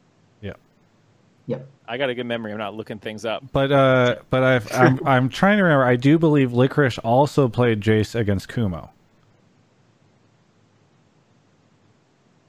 You're opening yourself up to being wrong here, Travis. Yeah, I'm just saying, Travis. Good luck to that one. Anyway, Sabaz, any final thoughts on this before we head on to the next caller? Yes. Well, there's a lot to talk about this, but just to keep it short. I think that what Mark proposed in the last part of what he was saying is also relying on that same flexibility problem that I was bringing in, which is the jungle mid synergy. And if you take that, Licorice, Sven can make more mistakes, I think. So I think the weak link is Blabber, and if you attack that consistently, and if you have the mechanics to do so, of course. I mean, not everybody has, but I do think TL does have the ability. So then, well, I think, yeah, it's going to be a contest, but I'm giving my my hand to Team Liquid because I think they have what it takes to beat them in best of fives and also to outperform them, outperform in Worlds. So yeah. Well, I I love guess this we'll take. find out. And if not, if you end up being correct and we see TL just start stomping C9 later on and going further at Worlds, which I don't know what that would look like. Maybe one more win before we don't make it out of groups. But I guess we'll call you, Sabaz, and you can come on in. I Where's would your love tape? to. You can be right next week because C9 and TL are playing next week. You can be right at the end of the playoffs, and then you can call in one more time. You can be right 3 times with this prediction. That's true. Or maybe wrong. So yeah, who knows? Thanks for the call. Thank you, Travis. And also, thank you for streaming Death Stranding. I loved it last Sunday. And also, I wanted to give a shout out to the Yorick Mains Discord. They are awesome, and they made me love League of Legends a lot. So, yeah. That's awesome. Thanks. Sweet. Thanks for the call. I love this guy. Yeah, very wholesome. I Very love wholesome. this guy a lot. Yeah. I know it was a good take too. I really appreciate the take because I think TL is definitely on the up and up. And yeah, Sherman resubbed for 12 months. Thank you, Sherman. End of the York show. names. I love you, chat. Thank you for 32 months. Sherman, you know, the 12 months, the whole year, that feels good. But notice that I love you, chat, got 32 months. So, I mean, there's just, you got your work cut out for you. Wait, before we take this call, Mark, Sherman subbed for a whole year now. He and I were chatting recently, and I said, you should catch up with Mark one of these days because you guys used to talk more. Has he reached out to you to try to catch up with you? Yeah, we talked for like, I don't know, an hour and a half, something like that, last week. Oh, okay. I sent him an email today. I sent him a big old email. I was Did you read it yet, Sherman? Or did you at least acknowledge that it's in your inbox? Well, I guess we'll find out. I should read Twitch chat. Calling him out. Oh, he said he read it. There you go. But no reply. JNT250, where are you calling The from? trash can now. Sarnia, Ontario. Woo! Canada. Let's Okay. go. But you're not Blue Jay, right? Oh, since Blue Jay's not allowed to be on the show too many times in a row, so I had to do his take for him. Okay. No, I'm kidding. I'm kidding. It's Okay. It's Blue like for Jay a is- second, I believed you. Blue Jay is posting takes in the sub or in the Discord, but he's not using a moniker or trying to hide it at all. But there I you go. like this is like Blue Jay's brother, and like at some point in time, halfway through the call, Blue Jay's just gonna pop back on into the call and Yeah, start no, responding. we're friends in real life, so. Are you? Oh shit! Okay. Are you Yeah. trolling? No, I'm not trolling. Oh, you guys Holy are friends. shit! Okay. I don't He's even been know what to spread on believe by in. Blue Jay. This is some crazy. This is a drama that you have here. Blue Jay's like a therapist, and he hypnotized someone into calling into the show to get his take on here. Ontario- I can post proof. We have a photo together. Nope. Oh well, we don't know my what Blue Jay looks God. like. Blue Jay in the That's chat true, I said guess. it's It's just gonna be him and a blue bird. We're banning all callers from Ontario after this call. Nobody from Ontario, Canada is allowed to call into the show. JT, what do you want to talk about on the show? Okay, so just my take was Brox has been a downgrade from Xmithy, and at the very best, a side grade, and he's been the worst performing player on Team Liquid this season. This season or this split? Or this split, sorry. That's what I mean. Curious about that one. Anyway, so why do you think this? Yeah, I guess so. The previous iteration of Team Liquid's roster that had Xmithy, you could consider Xmithy throughout the majority of his career being sort of a facilitator in terms of the role that he plays in a team. Being a bit more of a supportive style jungler, not necessarily being like super aggressive in the early game, just helping out his laners, doing whatever needs to be done, whether that's objective control or defending, counter ganking dives or diving himself. But they brought on Broxa originally to be this sort of super aggressive jungler. He's kind of known for that in Europe, being on Fnatic. He's one of the top junglers in the league over there, and so I think Team Liquid bringing him in, I think most people expected Team Liquid to, really turn up the aggression in terms of their early game and, having more of a fast-paced game, kind of similar to what C9 has been doing in Season 10. So and I think, ever since the change from Xmithie to Broxah, it hasn't really actually, panned out the way that I think everybody thought. As, Mark, you were mentioning a little bit before, Broxah hasn't really been looking the best this season. For me personally, I think Graves has sort of been a bit of a weird champion for him. You kind of already mentioned, like, it's really hard to go 0-0-0 on that champ when you can literally click R and get some assists. But I just think the whole Broxah edition hasn't necessarily been the smoothest because there was obviously the whole visa issues at the start of the split, and Right. it's kind of hard to get your footing on a team when you're not with them and you've missed the first 3 weeks. Sure, And but then- to your point, he's underperforming, and Xmithie was. yes, So, admittedly, I think Raz referenced this earlier. Broxah did say in an interview with me that he was frustrated that he felt like instead of being as proactive as normal, he had become more passive. And Mark, you were referencing a very interesting stat earlier about his KDA. I'm kind of curious. Do you guys think that because we're comparing him to Xmithie, do you think that Brox is at an inherent disadvantage because this team, TL as a whole, seems to be having a lot of issues this year, not just like in the jungle situation, right? Like so much so that their like star ADC that you would not have expected leaving halfway through the split ends up leaving. They've got a rookie, Okay. But they're tied for first right now. yeah. I like that's where you lose me. Like that would have been a fine picture to paint in spring, but in summer, you have Jensen and Core JJ, who look fucking amazing. Impact's doing fine. Like as much as I might complain sometimes about his champ pool or whatever, like he's actually playing well for the most part. Tacticals look good. Like,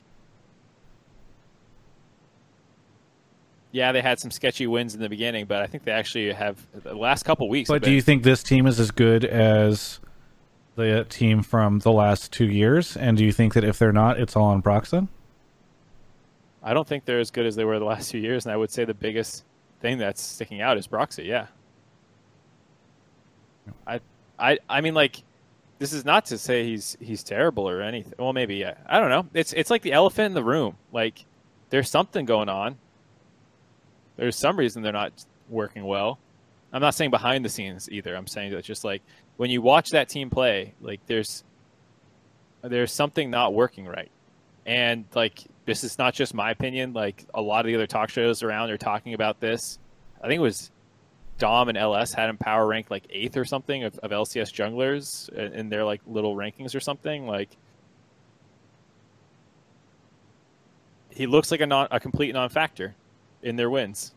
When they have Shen, Lee Sin, the one delivering the Shen is the Azir, not the Lee, ever. It's always Jensen going in. And like in this Graves game, nothing. In the game where Jensen was LeBlanc, Broxah was kind of messing up some of their plays. Like it's hard not, and I love the guy. He's such a fucking nice person. He's a great addition to the LCS, but like I'd be lying if I said I thought he wasn't the weakest link on TL. Yeah. Raz, is your opinion on him as bleak as Mark's is? So I'm gonna come out and say that at least for the most recent games, I haven't been able to watch the most recent games for TL.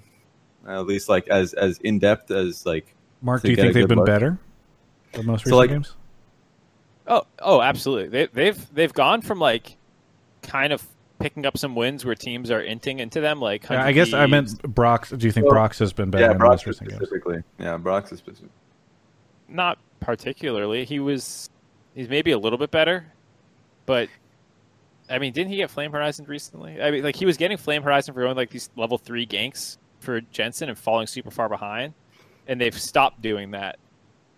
So I'm gonna say two things. First thing is, I think the correlation about Broxah being like the success that TL has had the prior years versus like now they just like just changing. I don't mean now. I mean spring split. They just changed their jungler and suddenly like obviously they're tanking. But remember like I think a good portion of that as well was just like the team was also having issues. Like bot lane was not performing as well as they should have been. They were not even anywhere near as dominant as they were in 2018 and 2019, if I remember correctly.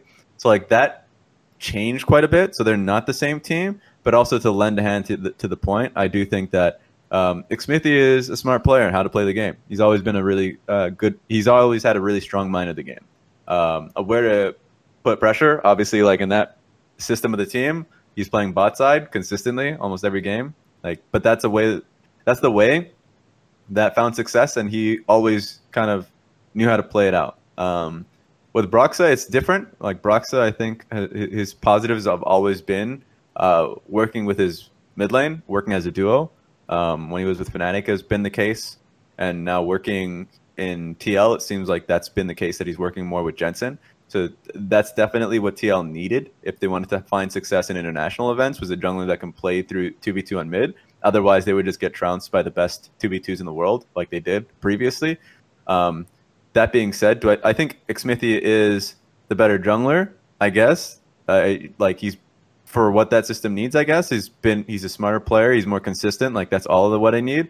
Broxah brings in like the mechanics for sure. Like he brings in a stronger champion pool and he plays the game. That's something that Xmithie doesn't do. Like he grinds the game, and so like I think it's better for your team. But to answer the question more succinctly, yeah, like he's probably the weakest piece. But Mark, you don't seem convinced. No. I was smiling because I was catching up on Twitch. I was digging around some stats, and I was catching up on Twitch. Kelsey Moser absolutely predicted this. She's joking about it in Twitch chat, but like even before even the going to TL part, when people were talking about Brox's strengths and weaknesses back in EU in like 2019, I think it was 2019 when she had her article. It might have even been 2018. She was saying like, yeah, his pathing is not great, and like she picked apart his pathing, and like I think a lot of people got masked by that because Fnatic was a really aggressive team, and he, like, you know, Raz is saying, is really good about scrapping it out, and some of your bigger picture decisions about why you are where you are so obvious when you're just getting into fights and playing them well. And so yeah, she deserves a lot of credit for pointing this out, you know, a long time ago, and I think this is kind of what that is.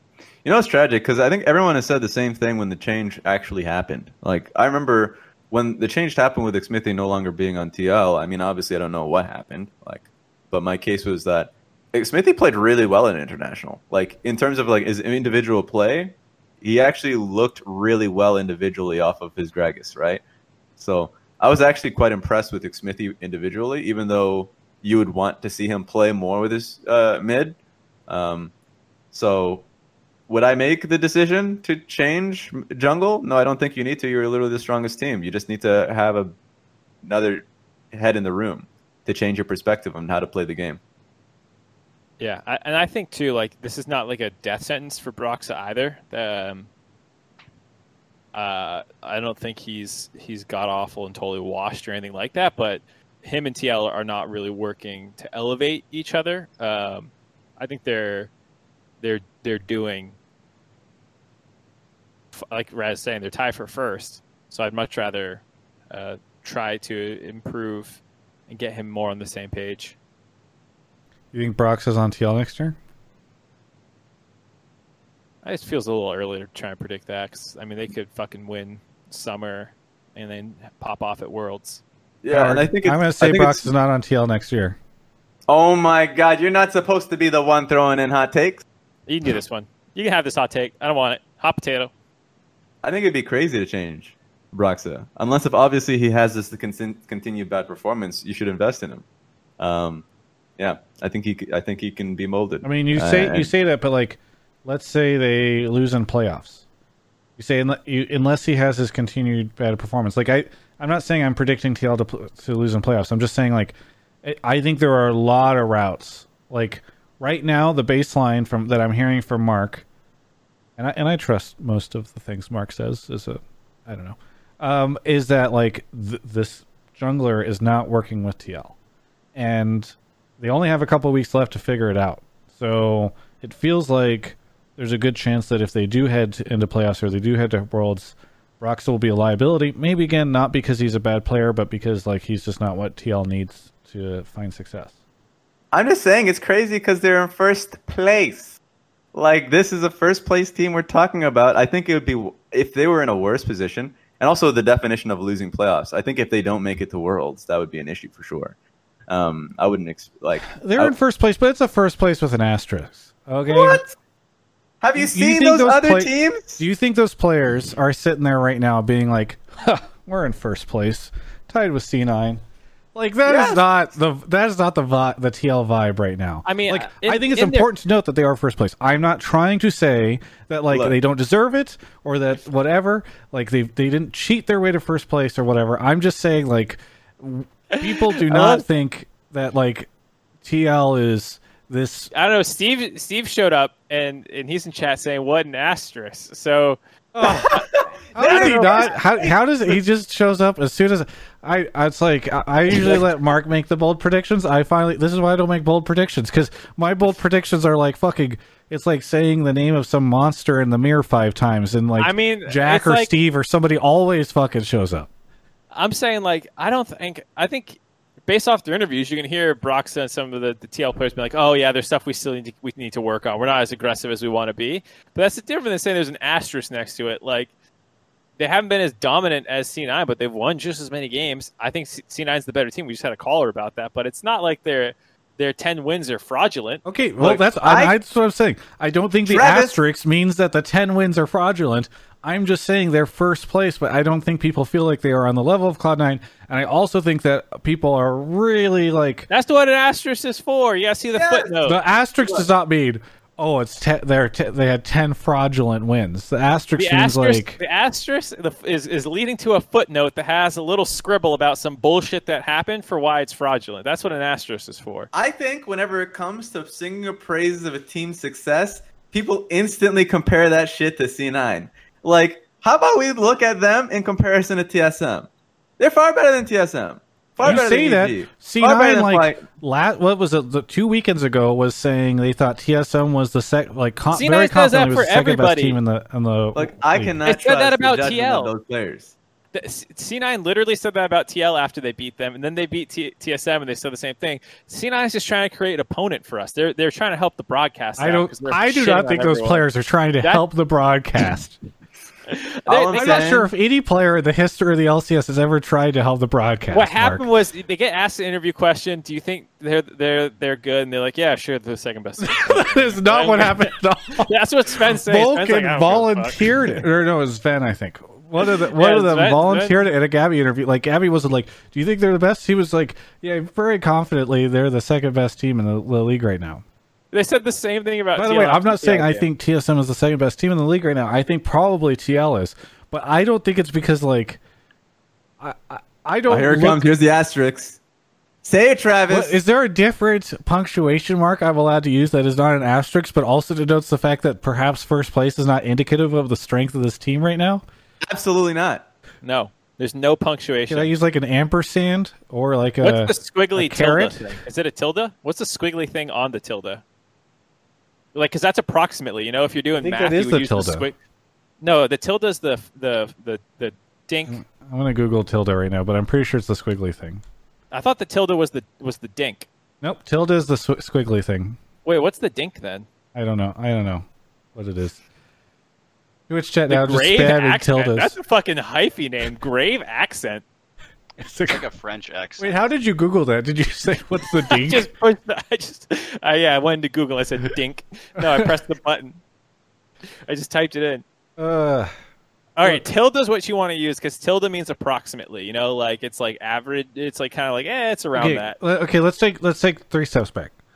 Just say it, you're a hater, I'm talking. right? Okay, I think I'm fairly confident. I think it's safe to say. Out there. I think it's safe to say TL will make a roster change next year before the start of spring because most teams make roster changes.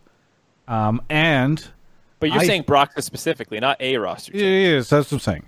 And I think, especially based off the analysis you just gave me, Mark, that if they were to say make one roster change or maybe 2, Broxah is the leading candidate for that. So I feel like it's a safe bet. I mean, it's at the current level you're saying that. It's like you're not giving the extra. Assuming they go to Worlds, they have this whole other window to improve. Yeah, if we're making bets that a North American team will make a dumb roster decision, then that's another conversation, right? That's another conversation entirely, because you may or may not be right.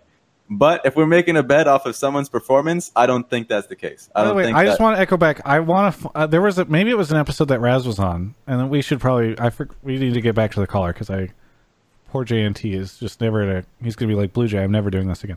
But No, it's good. I think what was it, 4, 5, 6 episodes ago or something like that. I was like, listen, the LCS is always going to play out the same way, and you're like, oh, everything is always. Do you remember this conversation, Mark? Oh, I don't think it's ever the same. I'm like, guess what? It's going to be like TL, C9, TSM, all in some sort of random situation, and like they'll look shaky, and then they'll rise up, and people will sometimes think at some point in time that one of these bottom teams is looking pretty good.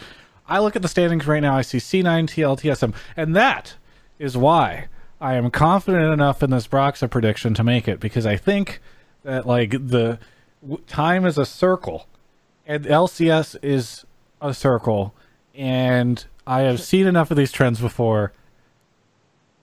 I love Broxa. I hope TL does well, but my prediction is that he's not on TL next. So what you're saying is like for no concrete reason, but that you can see the pattern in the. I gave in the several fabric. concrete reasons. I see it in the skies. I gave several concrete reasons. Tea leaves, but also reading the tea leaves. In but his also, cup. I've been doing this job for long enough to know that NA is just, this is the 7th. What if I told you, Mark, this is the 7th iteration of LCS, and we've gotten better at destroying it every time. It's a Matrix reference. Anyway, so JNT, welcome back to the show. Good to have That's you. one of the bad movies. We don't acknowledge that reference. They're better than people think. JNT, what do you think of all this? What was your take again? It was Is that Tia? Wait, what was it? it was that Brox's was a downgrade from McSmithy. Ah, And he's okay. the worst performing player on Team Liquid. There you go. But We're I still think on for topic. me, yeah, I think for me the main thing, I know you guys were kind of alluding to it earlier, but like I don't think the majority of people believe that Broxa is a bad individual player. I think people are just sort of doubting this whole system that he's currently in with Team Liquid and how it feels awkward and it doesn't seem to really work. But in terms of, you guys are just talking about like potentially if they were to underperform at an international competition and if they were to make a roster substitution, would Broxa be sort of in the question there? And for me, actually, if they were to underperform, I would like to see Broxa stay with Team Liquid and continue on, because I think everyone's seen, the highs of Broxa, like season 8 Worlds, like he was really popping off, like in group stages against IG, and then, in their playoff series against EDG and C9, and obviously they got shit on by IG. Sure. But I don't think anybody doubts that Brox is a bad individual player. I think just more time needs to be given because the conditions haven't necessarily been perfect since he's gotten there. JNT, final question before we move on to the next caller. Do you think Broxa will be on TL next year? Yes. Coward. There we Anything go. you want to shout out before we say goodbye? Yeah. Just I don't know. Back to the very very start. I wasn't trolling when me and Blue Jay we are friends in real life, and I just wanted to plug our league podcast type show that we do. So I know that the chat and everybody in the chat and Hotline League loves them some Blue Jay. So we do a podcast called the Clown Fiesta Podcast, which we do at 6 p.m. PST, 9 p.m. EST every Monday. So I just wanted to plug that real quick since everybody loves Blue Jay. Are we letting people do that now, Travis? Plugging competitors. I'm a ruthless businessman. I will. I mean, I was will definitely DDoS your raising an house. eyebrow during that. I'm now starting to realize why Blue Jay tries to get on the show every week is because he wants to promote his. Is this a new venture that you two are embarking on? We just did our 7th episode. We do it once a week. If I We recall, started Blue at the Jay beginning of started this season. coming on the show about 7 weeks ago. He's building his brand. You allowed his brand to build under your umbrella, under the Travis Gafford Industries. Goodbye, JNT. I'm going to start hating on your show on my burner accounts. Oh, unlucky. All right. On to the next caller. I don't like what's been going on here.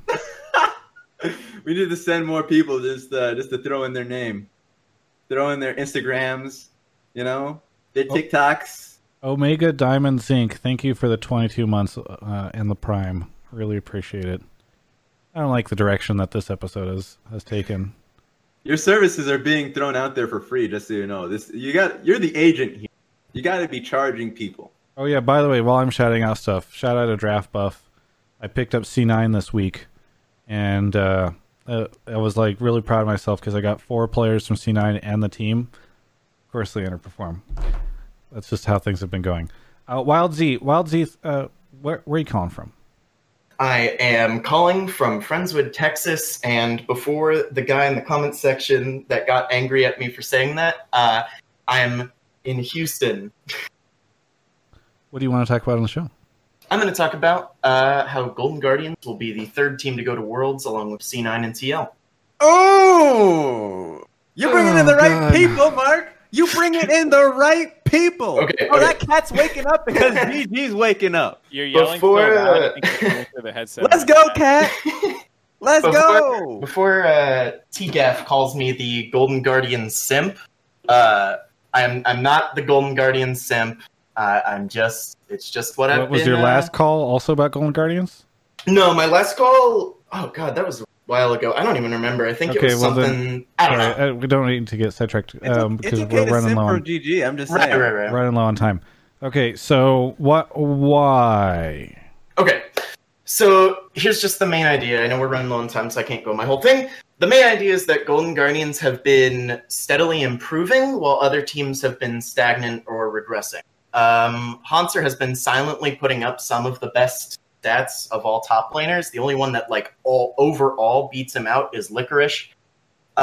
Closer is by and far the 2nd best jungler in the league. He's able to find these crazy plays that no other jungler can. Just look at him. Look at his set play versus Immortals. Damonte's showing significant improvement, maybe not significant, but he's improving, and he's starting to emulate Niski and Duenby more and more, so that you can see in his dig game. FBI has been able to show that with leads, he's actually able to perform at a very high level. Pretty much almost every single game where he gets a lead, they win.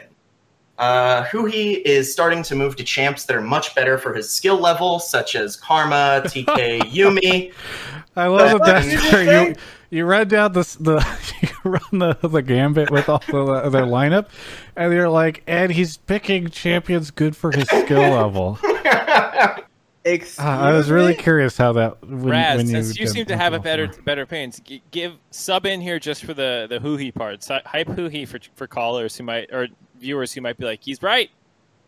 I think he is just from my experience, because I worked with him in academy and I still watch the main team scrim and play. Like, he's a really good shot caller and communicator.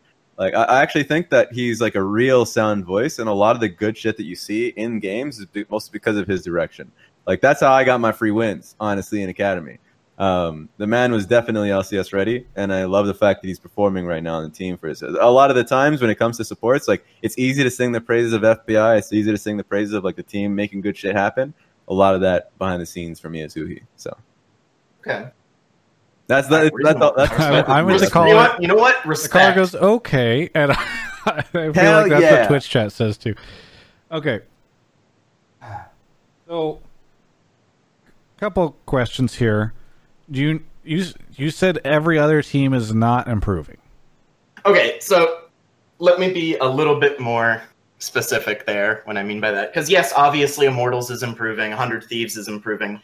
But I think that a couple of those teams, like Immortals, Dig, 100 Thieves, I think they're so far behind at this point that it's going to be really hard for them to get a good run in playoffs, and it's going to make it difficult for them to go to Worlds. And then for all the other teams that are above them, I think Fly is in a really big slump, and Power of Evil, this split, who I have a lot of respect, really great player, but he's just been making these really strange mistakes and misplays. And it seems like it's kind of messing with the whole team's identity. TSM is TSM.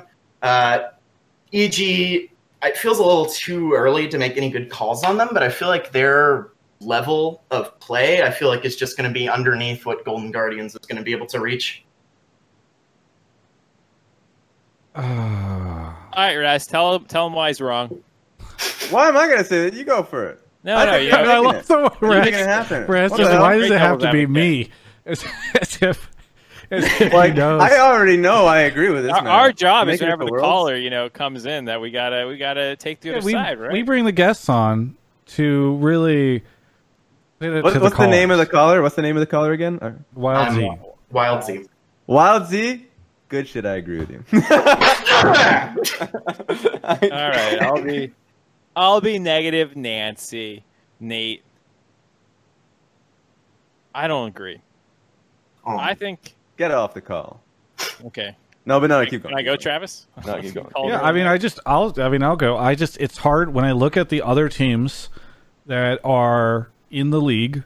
It is difficult to see. Like, it does feel as though Cloud9 and TL are in. I mean, maybe TL doesn't make it or whatever, but like that feels like pretty safe bets. Even if there's an asterisk on the TL first place, and when I look at like TSM, EG, or FlyQuest, like in order for me to take the stake, I have to believe that Golden Guardians will surpass all three of them. And while I think there's a good chance that like two of those could like kaboom potentially, it's really hard to imagine that one of them won't play to their full potential, which I believe personally is higher than the Golden Guardians' full potential.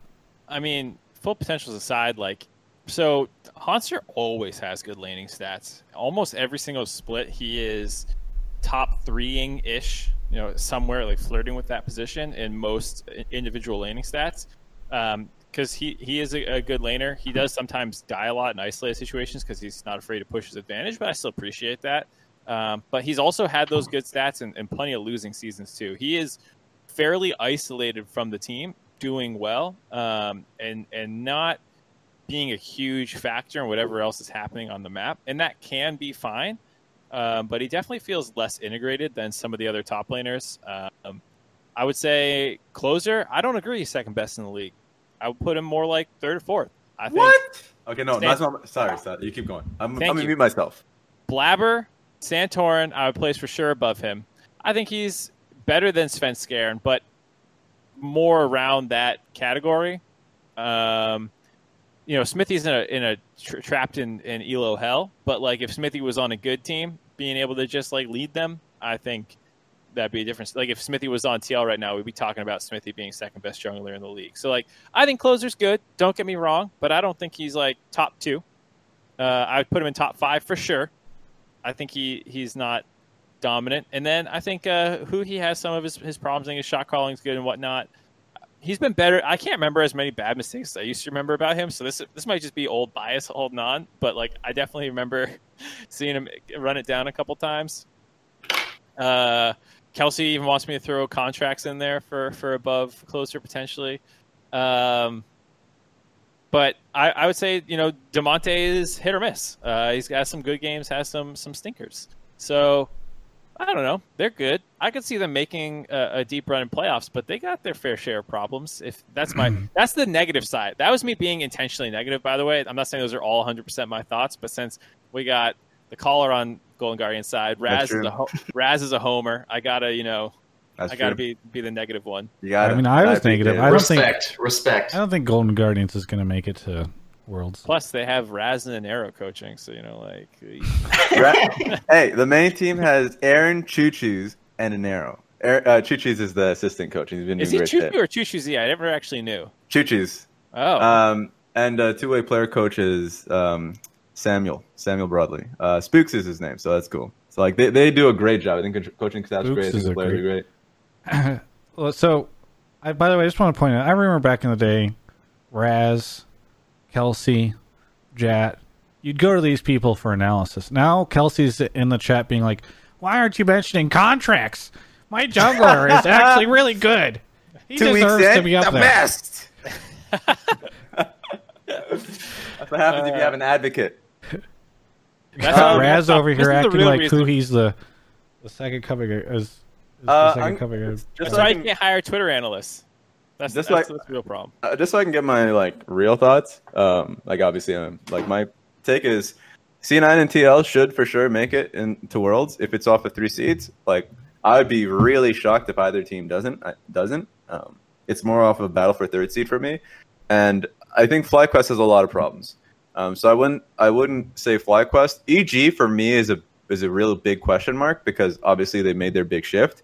I wouldn't count them out because they look really good and they have a lot of really talented players. So if this system works right off the bat, then they are a real threat for third place. TSM is a team that I think right now they should be a third place. Just off name power alone, they should be able to make it third. But we say that a lot about them. And so I think Golden Guardians, for sure, should be able to beat FlyQuest and EG if they're consistent. But a lot of the mid and late game elements of it, they're issues in terms of being on the same page that I can see. I don't think it's like an individual thing. I think a lot of the times it's just that they're not always on the same page. And if that happens, then obviously like in a best of 5, they can get preyed upon. But I do think, I think they'll make it a third. That probably comes to bias because I know them better. So that's why I'm willing to take a step back on this discussion. For me, if I think it's going to be between two teams, off my own bias, it would be Golden Guardians and TSM. And I would love to see what happens with EG. So it feels like I'm discounting FlyQuest. I am because I just don't think they're performing well as a team. By the way, I feel like... Oh, sorry. Go ahead, Mark. Okay, I was going to combo and say Travis's point about, one of these other teams is going to step up, actually, I think works in favor of Golden Guardians because everyone has big problems right now. Yeah. It's easy to be optimistic about EG because we've only seen one bad game, and that was a horrible draft, and the other one beat C9, so it's very easy to be optimistic about them, actually. Whereas Golden Guardians, I mean, I'm saying this seriously, Golden Guardians, you have a bunch of games that they have lost with this lineup, so it's actually easier to pull, problems and point them out. And so, I could totally see a world where most of these teams don't, become beastly, and it's actually not that, it's a pretty competitive thing where a bunch of teams are fighting for third. The other thing I was going to say, to go one more point against Golden Guardians, is that they had a really easy weekend this last weekend. They got the two teams who were tied for 10th out of the way in Immortals and Dignitas. And so from here on out, their schedule is a little bit harder. Yeah, I don't see it. I was going to say, by the way, I know, I feel like we all have, maybe the broadcast, me, others, we've all just sort of decided that there's double if fatigue, so nobody's really been talking about the double if storyline this split, but I just, it would be crazy, since we were talking, I was just thinking about it with the Golden Guardians thing. Man, if Peter left TL to go to TSM and was like, I'm going to stomp TL, and then TL doesn't, or TL goes and TSM doesn't, and TSM doesn't because Golden Guardians beats them and makes it into Worlds, that is oh shit. Yeah, but TSM for me, I like the change that they made in support. I think Treats often, he provides direction for a team. That's what I've seen when he was on TSM Academy, just from watching those games. And so I think the issue that TSM has in game right now, where a lot of random deaths have been happening, and it feels like they've been fairly inconsistent in how they want to play the game, that shouldn't be an issue, how I would see it. So I do think that they made a positive change. It just really comes down to time. It's pretty late into the split, so I want to see what that looks like. Waldsy, thanks so much for the call. Anything you want to say before we move on to our next caller? Honestly, if it's okay, I'm just going to really quickly shout out some smaller LCS content creators like Dr. Manhattan, who I think makes really good digestible content, and myself, who you can look me up on YouTube just by going WildZ. And that's all. Thank you so much. I was joking whenever I said, are you going to shout out your podcast? I am beyond nervous, and I'm going to leave now. Goodbye. I love you. I love you too! We take those dubs. I was being sarcastic when I was saying, oh, this person's going to shout out their podcast like the last guy. And then they did. All right. Mark, you look confused. What's going on? Sorry, I got distracted by someone on Twitter. Next caller. Off goes Mark. Did you get added on Twitter? Was it some hurtful stuff? Let me do some snooping while he's doing this. Okay. Let's see what he's been receiving messages. Anyway, shout out to... Oh, I was going to shout out the next sub, but there hasn't been one. Mick is here. Mick, where are you calling from? Hi, Travis. Hi, Raz. Hey, Mark Z. I'm calling from Jersey City, New Jersey, in the United States. It's a damn good city. I thought it was New Jersey City in Asia. I'm sorry. Well, based off of your confusion around Chile earlier, Mark, I can It understand. was indeed a callback joke. I'm glad you caught that. Mark, can't we just be nicer to? Anyway, Mick, what do you want to talk about on the show tonight? So my take here is that TSM and CLG are practically the same team mid-split, and the only difference is the fact that TSM has Bjergsen. They're the same team? Yeah, all right. So how I see it is that look at TSM and CLG, I feel that these two teams kind of had the same problem at some point, and that's a lot of the direction and possibly the jungle situation as well recently. And this is for mid-split, not the beginning or anything. Recently, Spica has been underperforming a lot. And when you look at CLG, Wiggly's kind of a non-factor. And with Spica's underperformance during the mid-split currently, he is also seeming more of a non-factor. And there's not a lot of work being done, in my opinion, on the map. I mean, you could say that's counterpoint, like the 100 Thieves game recently, where they just kind of outmapped 100 Thieves for the win. But because of certain things that both teams are having difficulty with, I mean, and especially in lanes, in terms of any other lane other than mid, CLG and TSM are having problems. I mean, we have Doublelift here with highest deaths in the league as ADC.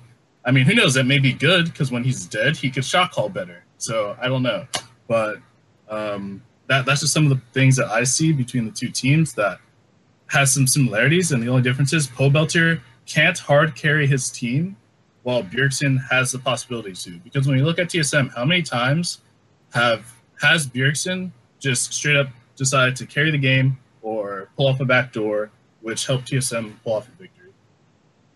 I have a question for you, Mark and Raz. If you are the TSM GM and you have to drop Broken Blade or Spica, which one would you drop? Doublelift. No, I'm just kidding. Why do I have to do this? Yeah, what the hell? I don't Kinda- It's a what hypothetical kinda- question. Just like Right, but usually a hypothetical is grounded by some like why am I dropping one of these two? Is it like I'm bringing this up because I feel like Mick highlighted Spica recently, and I'm curious what. Well, I could add something on Broken Blade. It's just last split, Broken Blade, he was kind of focused on due to Dardoch, but currently Broken Blade, he's had decent performances, but he's still, in my opinion, not much of a factor. I mean, he has been put on Ornn duty, and he has gotten solo kills. Even with those solo kills, he still hasn't been able to do much just based on how the team is being shaped. So that's why I didn't really mention Broken Blade that much, because he seems more of a non-factor this split, in my opinion. I mean, like, Okay. Broken Blade, I'm not super convinced of him playing weak side if you're trying to, like... I think it's more like a style problem when I'm looking at, like, this kind of stuff. I think Spica has been hit or miss. I think those are all problems you can point to. You say Doublelift, leads the league in deaths, which is true. For AD carries, which is true, but he also leads the league in kills. So I do think you got to be fair here. He's just playing higher risk, higher reward, which I appreciate. I wish those deaths were lower. I wish he wasn't in first, but it's not like he has catastrophically more deaths. He's 24, Cody Sun's 22, Stixxay's 21, Johnson's 21, FBI's 21. Half the league is within 3 deaths of him, and he's got the most kills by a pretty good amount on all of them. So I don't think Doublelift is playing his best season ever, but he's not a huge problem. Not to the degree that I would say Stixxay is. Stixxay's been he doesn't make game-losing mistakes quite like Doublelift does for the most part, but he has the highest jungle proximity in the league and has some pretty horrible laning stats. So, like, Stixxay is a much less of a factor in both their wins than Doublelift is in their wins, even if he makes bigger mistakes. So I don't think the comparison quite holds, but I do agree with the idea on some level that both CLG and TSM are horribly mid-reliant to a problematic level. Right. That I would agree on. My issue whenever it comes to making direct comparisons with teams is like the degrees of skill. I think CLG is like the fact that they got a huge surge at the beginning of the split. I thought they were bottom 3 teams even at the beginning, but I thought that they had actually worked really well at their issues in terms of like being on the same page as a team. I also thought that they were far ahead of the meta than most teams when they had like Volibear Twisted Fate. It was a broken duo. Not a lot of people were on that same page for about 1 or 2 weeks, maybe 2. And so I think they understood the meta really well, and I think they were on the same page. But I think in terms of each lane, in terms of like talent across the board, TSM just has stronger talent mid, bot, top. Jungle is a tough one to say, but I think that Spica is a better jungler. But I do think the point about the similarities being in jungle struggle is fair, but that's mostly in the sense that I think among the jungle pool, I think Wiggly's one of the worst. The one that's been struggling in that system. I don't know why. While Spica's definitely had his first split with first year. This is his first split. Yeah, his first split with the team, so I can understand what's been happening. So I'm more understanding of Spica's position. So I think it's been different, just because of the circumstances, and also just because TSM is a better team individually. I mean, TSM's been struggling more recently, but I think individually they don't fall behind and get exploited quite as much as what's been happening with CLG. Mm-hmm. So it sounds like perhaps the analogy doesn't hold up. I mean, yeah, that's pretty fair. I'm not going to lie that TSM is just better than CLG in every other possible role. It's just that I just feel that the main possible reason that TSM has just gotten a lot of these wins is just through Grayson for the most part. I'm not saying Doublelift hasn't done his part. He has gotten like a lot of the kills and contributed a lot, but I feel it's just the leadership aspect is really what's like dragging TSM across to the Nexus. While you see Polebelter really trying to drag his team across the Nexus, but as you guys said, it's just team diff at this point. I think direction matters a lot. And so I was really surprised when TSM went into the split without having, in my opinion, like a set in stone coaching staff. No matter how many veteran players you have, yeah, they do. They have like, say who the coach is. Bjergsen? Yeah, exactly. Hard. What do you mean? So like that for me was weird. I know a lot of the people in the communities like we're talking about Peter. I think Peter is a great coach, but obviously like you need to give him power in the system, blah, blah, blah. I may not know what's happening within the team at all, but just like knowing the person, I think he's really good. And if you want to bring in another coach, then bring in another coach. Like the team just needs direction. And I think a lot of the issues that they've had was just like not being on the right, on this same page consistently. I think treats will help that for sure. And then having this issue for about like 7 weeks now, well, certainly you'll get better at it. It's just not as fast as you could have been. So I think that's been an issue with TSM. But yeah, that's my rant. Thanks so much for the call, Mick. We're going to move on to our last caller. But any podcasts that you're doing that you want to shout out before we move on to the next caller? So actually, yeah, I shout out my co-host, Ohai Vega. We do a podcast called Everything LCS. We've been doing it since spring.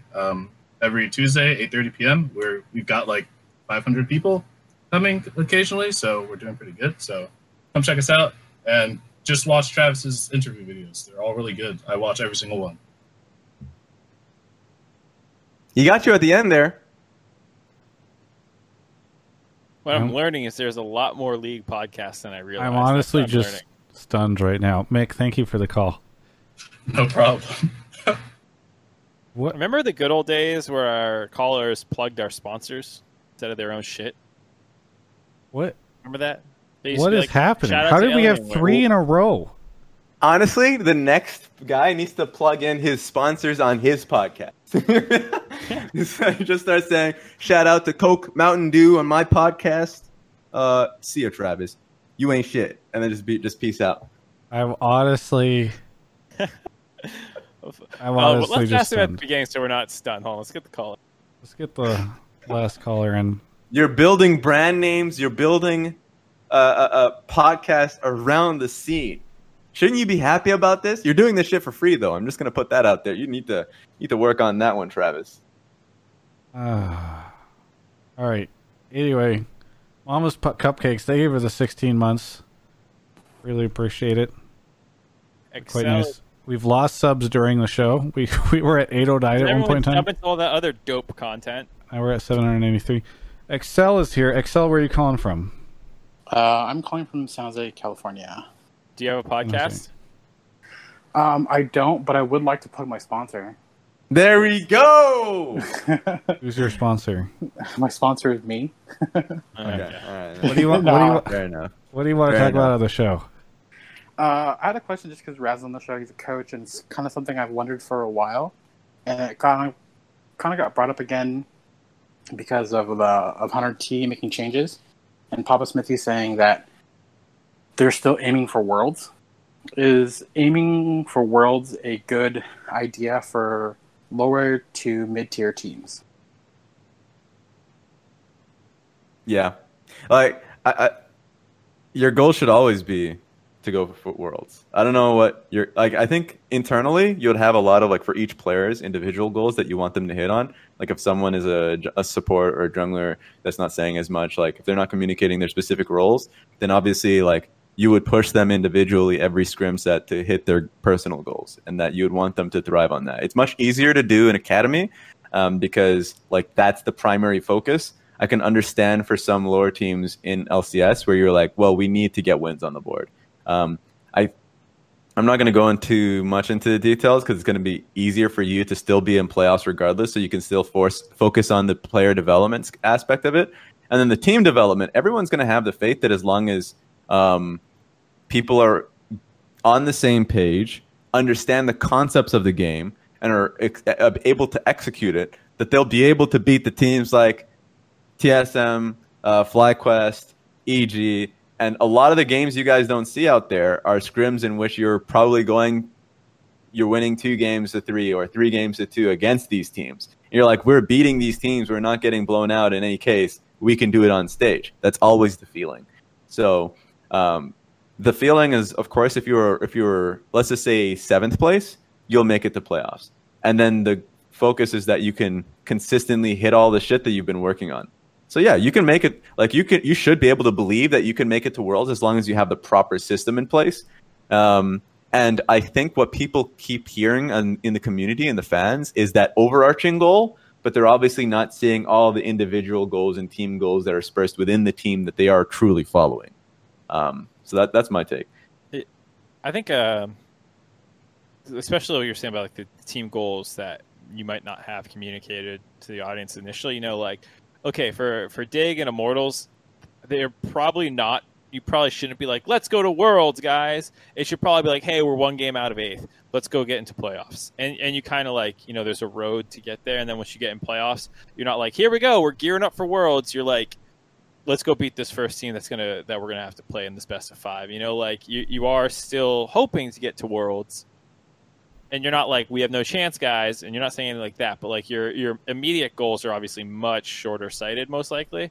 That said, I do wonder sometimes if orgs non-player facing communication changes a little bit. Like you know, if it's the GM, the coach, and some other people in a room, and you're talking about what to do with your roster, if you're in a mortal situation, and you say, yeah, Soaz is better than Alorum, but Soaz has gone after this split. Fuck him. Let's go play Alorum for the rest of the split. You know, like that's not a world-centric line of thinking. Mm-hmm. And you might still say your goal is Worlds, but your goal and your actions don't always line up. And you can keep saying and telling me that your goal is Worlds, but I know if I was in that room when these roster choices were being made, you weren't talking about Worlds. And I do think that that's something that orgs don't really ever admit. And I understand why, but. Also, it depends who you're talking to. Remember the 100 Thieves reference. You're talking about the manager, Papa Smithy, making his point, right? Like, it really depends on who you're listening to. Like, the coach will specifically talk about what his goals are, and you're oftentimes going to be hearing exactly what Mark Z said, which is like looking ahead, looking to the next game, because all they really care about is the game immediately afterwards. Raz, what are your goals in academy as a coach? I just had I had to think about something quickly. My goals in academy, I want my players to be in the LCS. I want them all to be in the LCS. That's my goal. So a lot of it comes to individuals. I know Blaze Olive was really close to getting a shot, and I think he deserves to be in the LCS right now. I think he's consistently showing not only a good effort in games, in terms of like he's performing really fucking well against strong individual players that have big names. This last week, he just headshotted both Froggen and Aka. Like, in my opinion, this man should already be in the LCS. And then I can go through each player. Is probably not something that you want. Like, I think all of my players, I want as a goal, they should be in the LCS. And continuously pushing them, working on them individually so they can get to a position where they are learning and growing. That's why I think that's the best thing about Academy is the fact that you can really focus on that development. And yeah, I mean, for me, wins come secondary. Like, I think wins will happen if your team is performing well individually and they're always on the same page, and the process, like the reviews, the conclusions that you draw, the focus on the week, all of these things are streamlined and working well. So just to make it simple, my goal is to make these players like in a Premier League. Good answer. Did the question get answered for you, Excel? Yeah, for the most part, yeah. I would guess my overall thing would just be I would kind of like to see a little more transparency when it comes to the goals to actually getting to Worlds. I understand that player moves need to happen, but since I'm not completely following every single player for every single team, it's kind of like, okay, well, Meteos has world experience, why switch out Meteos, you know? But it might just be that some orgs don't want to communicate all those issues, you know? Right. But yeah. That can be a multifaceted one, you know, like Meteos wasn't playing well objectively, just in terms of, you know, if you want to use stats or eye test, whatever you want to use. And maybe that was because his team wasn't supporting him, or maybe that was because he wasn't playing well, or maybe he was being an ass behind the scenes. You never really know. As a fan, you don't know, and teams are often not going to give you that level of insight. And so it's very possible for a good player to get benched and the goal not to change. I wouldn't be surprised if 100 Thieves, like I was saying, having some of these meetings between Tony and Papa, if they might have thought like, hey, let's give some of our younger talents some opportunities, because they're also still bringing up Kenvi and and Tenacity as well. Tenacity, yeah. Yeah. So they like 100 Thieves is one of these orgs where, you know, they're trying to have their cake and eat it too. It sounds like, with their messaging and what their roster decisions are saying. Yeah, that's kind of brought me to that question. I just want to point out, when I interviewed Papa Smithy at the start of the year, I asked him what his expectations were for the team and what their goal was, and he didn't say Worlds. Like, you can go back and take a look at that interview. It wasn't like, I don't know. I think. I mean, go ahead. He's done a very good job of communicating both sides of that well. I mean, I'm not saying like they're like, we're aiming for Worlds and Worlds are bust. You know, like he's not TL saying Worlds are bust level shit. I don't want to say Papa is not communicating well. I think he's actually doing a great job.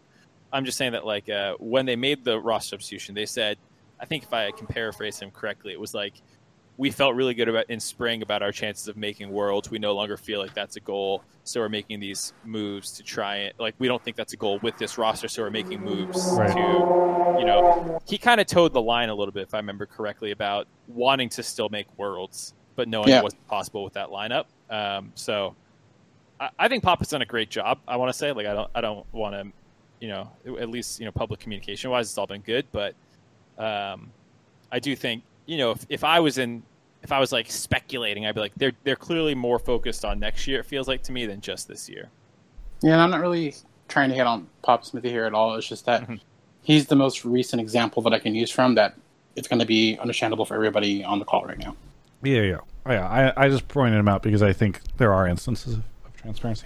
Excel, personally, I think he's done. He went from not knowing anything with Nade. Don't get me wrong, Nade's awesome, to knowing a lot more than we ever have with Papa. So he's done great in that aspect, but again, he was just the most recent roster changes, including World, that brought that up. Thanks so much, Excel, for the call. Anything you want to say as we before we wrap up the show? Death Stranding's awesome, and Hideo Kojima is a legend, and game development. And if you haven't checked out the Metal Gear Solid series, it's one of the best that's ever existed in video games history. So check out more Hideo stuff. And shout out to Alienware. Thanks so much, Excel. And thanks for the shout out to Alienware. Back to the old days where people wanted to support our sponsors rather than promote their own. There we go. So you find out that he was Hideo Kojima's son. Exactly. He actually has a stake in Kojima Productions and is promoting, trying to increase sales. All right, so that's the show. Mark, you got any shout-outs, plugs, anything here at the end? Nope. I'm just existing, and that's still going on. That's popping. There People we go. are saying that we had not great takes tonight. I actually thought we had some really great ones. The TL C9 one, the Golden Guardians going to make Worlds one. I mean, like, there are some pretty good ones. They might have meant our takes specifically. Maybe the callers had good ones. Nah, Travis just went fire with his take. I already forgot it, but he went wild. I said Brox is off TL. Oh, yeah, that one was wild. This is a great point. I should plug the Dive. The episode already came out Monday, but I just wanted to plug my other podcast. Check out the Dive. Who is it sponsored by? Let's start throwing it in there. It's sponsored by Alienware, and there's a segment by Honda as well. There we go. Big win of Honda. Travis is doing this shit for free now, so you got to get it in there when you can. Yeah, Mark, we're going to have to renegotiate rates if you're using this as a platform for not only your other projects, but also some other sponsors that are not paying for this show. That's a good message, John G. Honk for Honda as well. Yeah, but that's what that car was peeling out a while ago. I don't know what that was, but either way. Raz, what do you got to shout out? Shout out to the good old team of Golden Guardians. They're a grassroots team. Farmer friendly, picking up wins slowly, but you know what? They're getting the job done. Can you tell me they're doing it for the people out there in the world that love themselves some NA mids. Can you tell me about how Golden Guardians is farmer friendly? Are you greener than FlyQuest? We pick up some great NA talent, my friends. Let me tell you. And we also have found ourselves a great one in the FBI. The Federal Bureau of Investigations are by our side. So if you guys want to find something that's nice, wholesome, and North American, you got yourself Golden Guardians. And we're going to take some free wins here this week. Quote me on it. Oh, no, no. No, shit. All right. You said it. Let's just hope that this week turns out well. That's what I'm looking for. All right. Well, stick around. I've got a video that's coming out tomorrow that is about a theory that I have on what's going to happen to the league next year. But if you're watching the show, it'll on YouTube. It might already be out. If not, it'll probably be out in a couple hours. But I'm gonna air a raw version of it for a sub goal here after the stream. But either way, thanks everyone for watching. Please subscribe to the YouTube channel if you haven't already. Trying to get some movement on those stats because they've kind of stalled out a little bit. So, and I hadn't been promoting it for a while, so that's probably why. But please subscribe to the YouTube channel if you haven't already. If you're watching on Twitch right now and you say, hey, I haven't subscribed to Travis's YouTube channel, please go to youtube.com/Travis Gafford and check it out. Anyway, that's the show. Thanks for watching.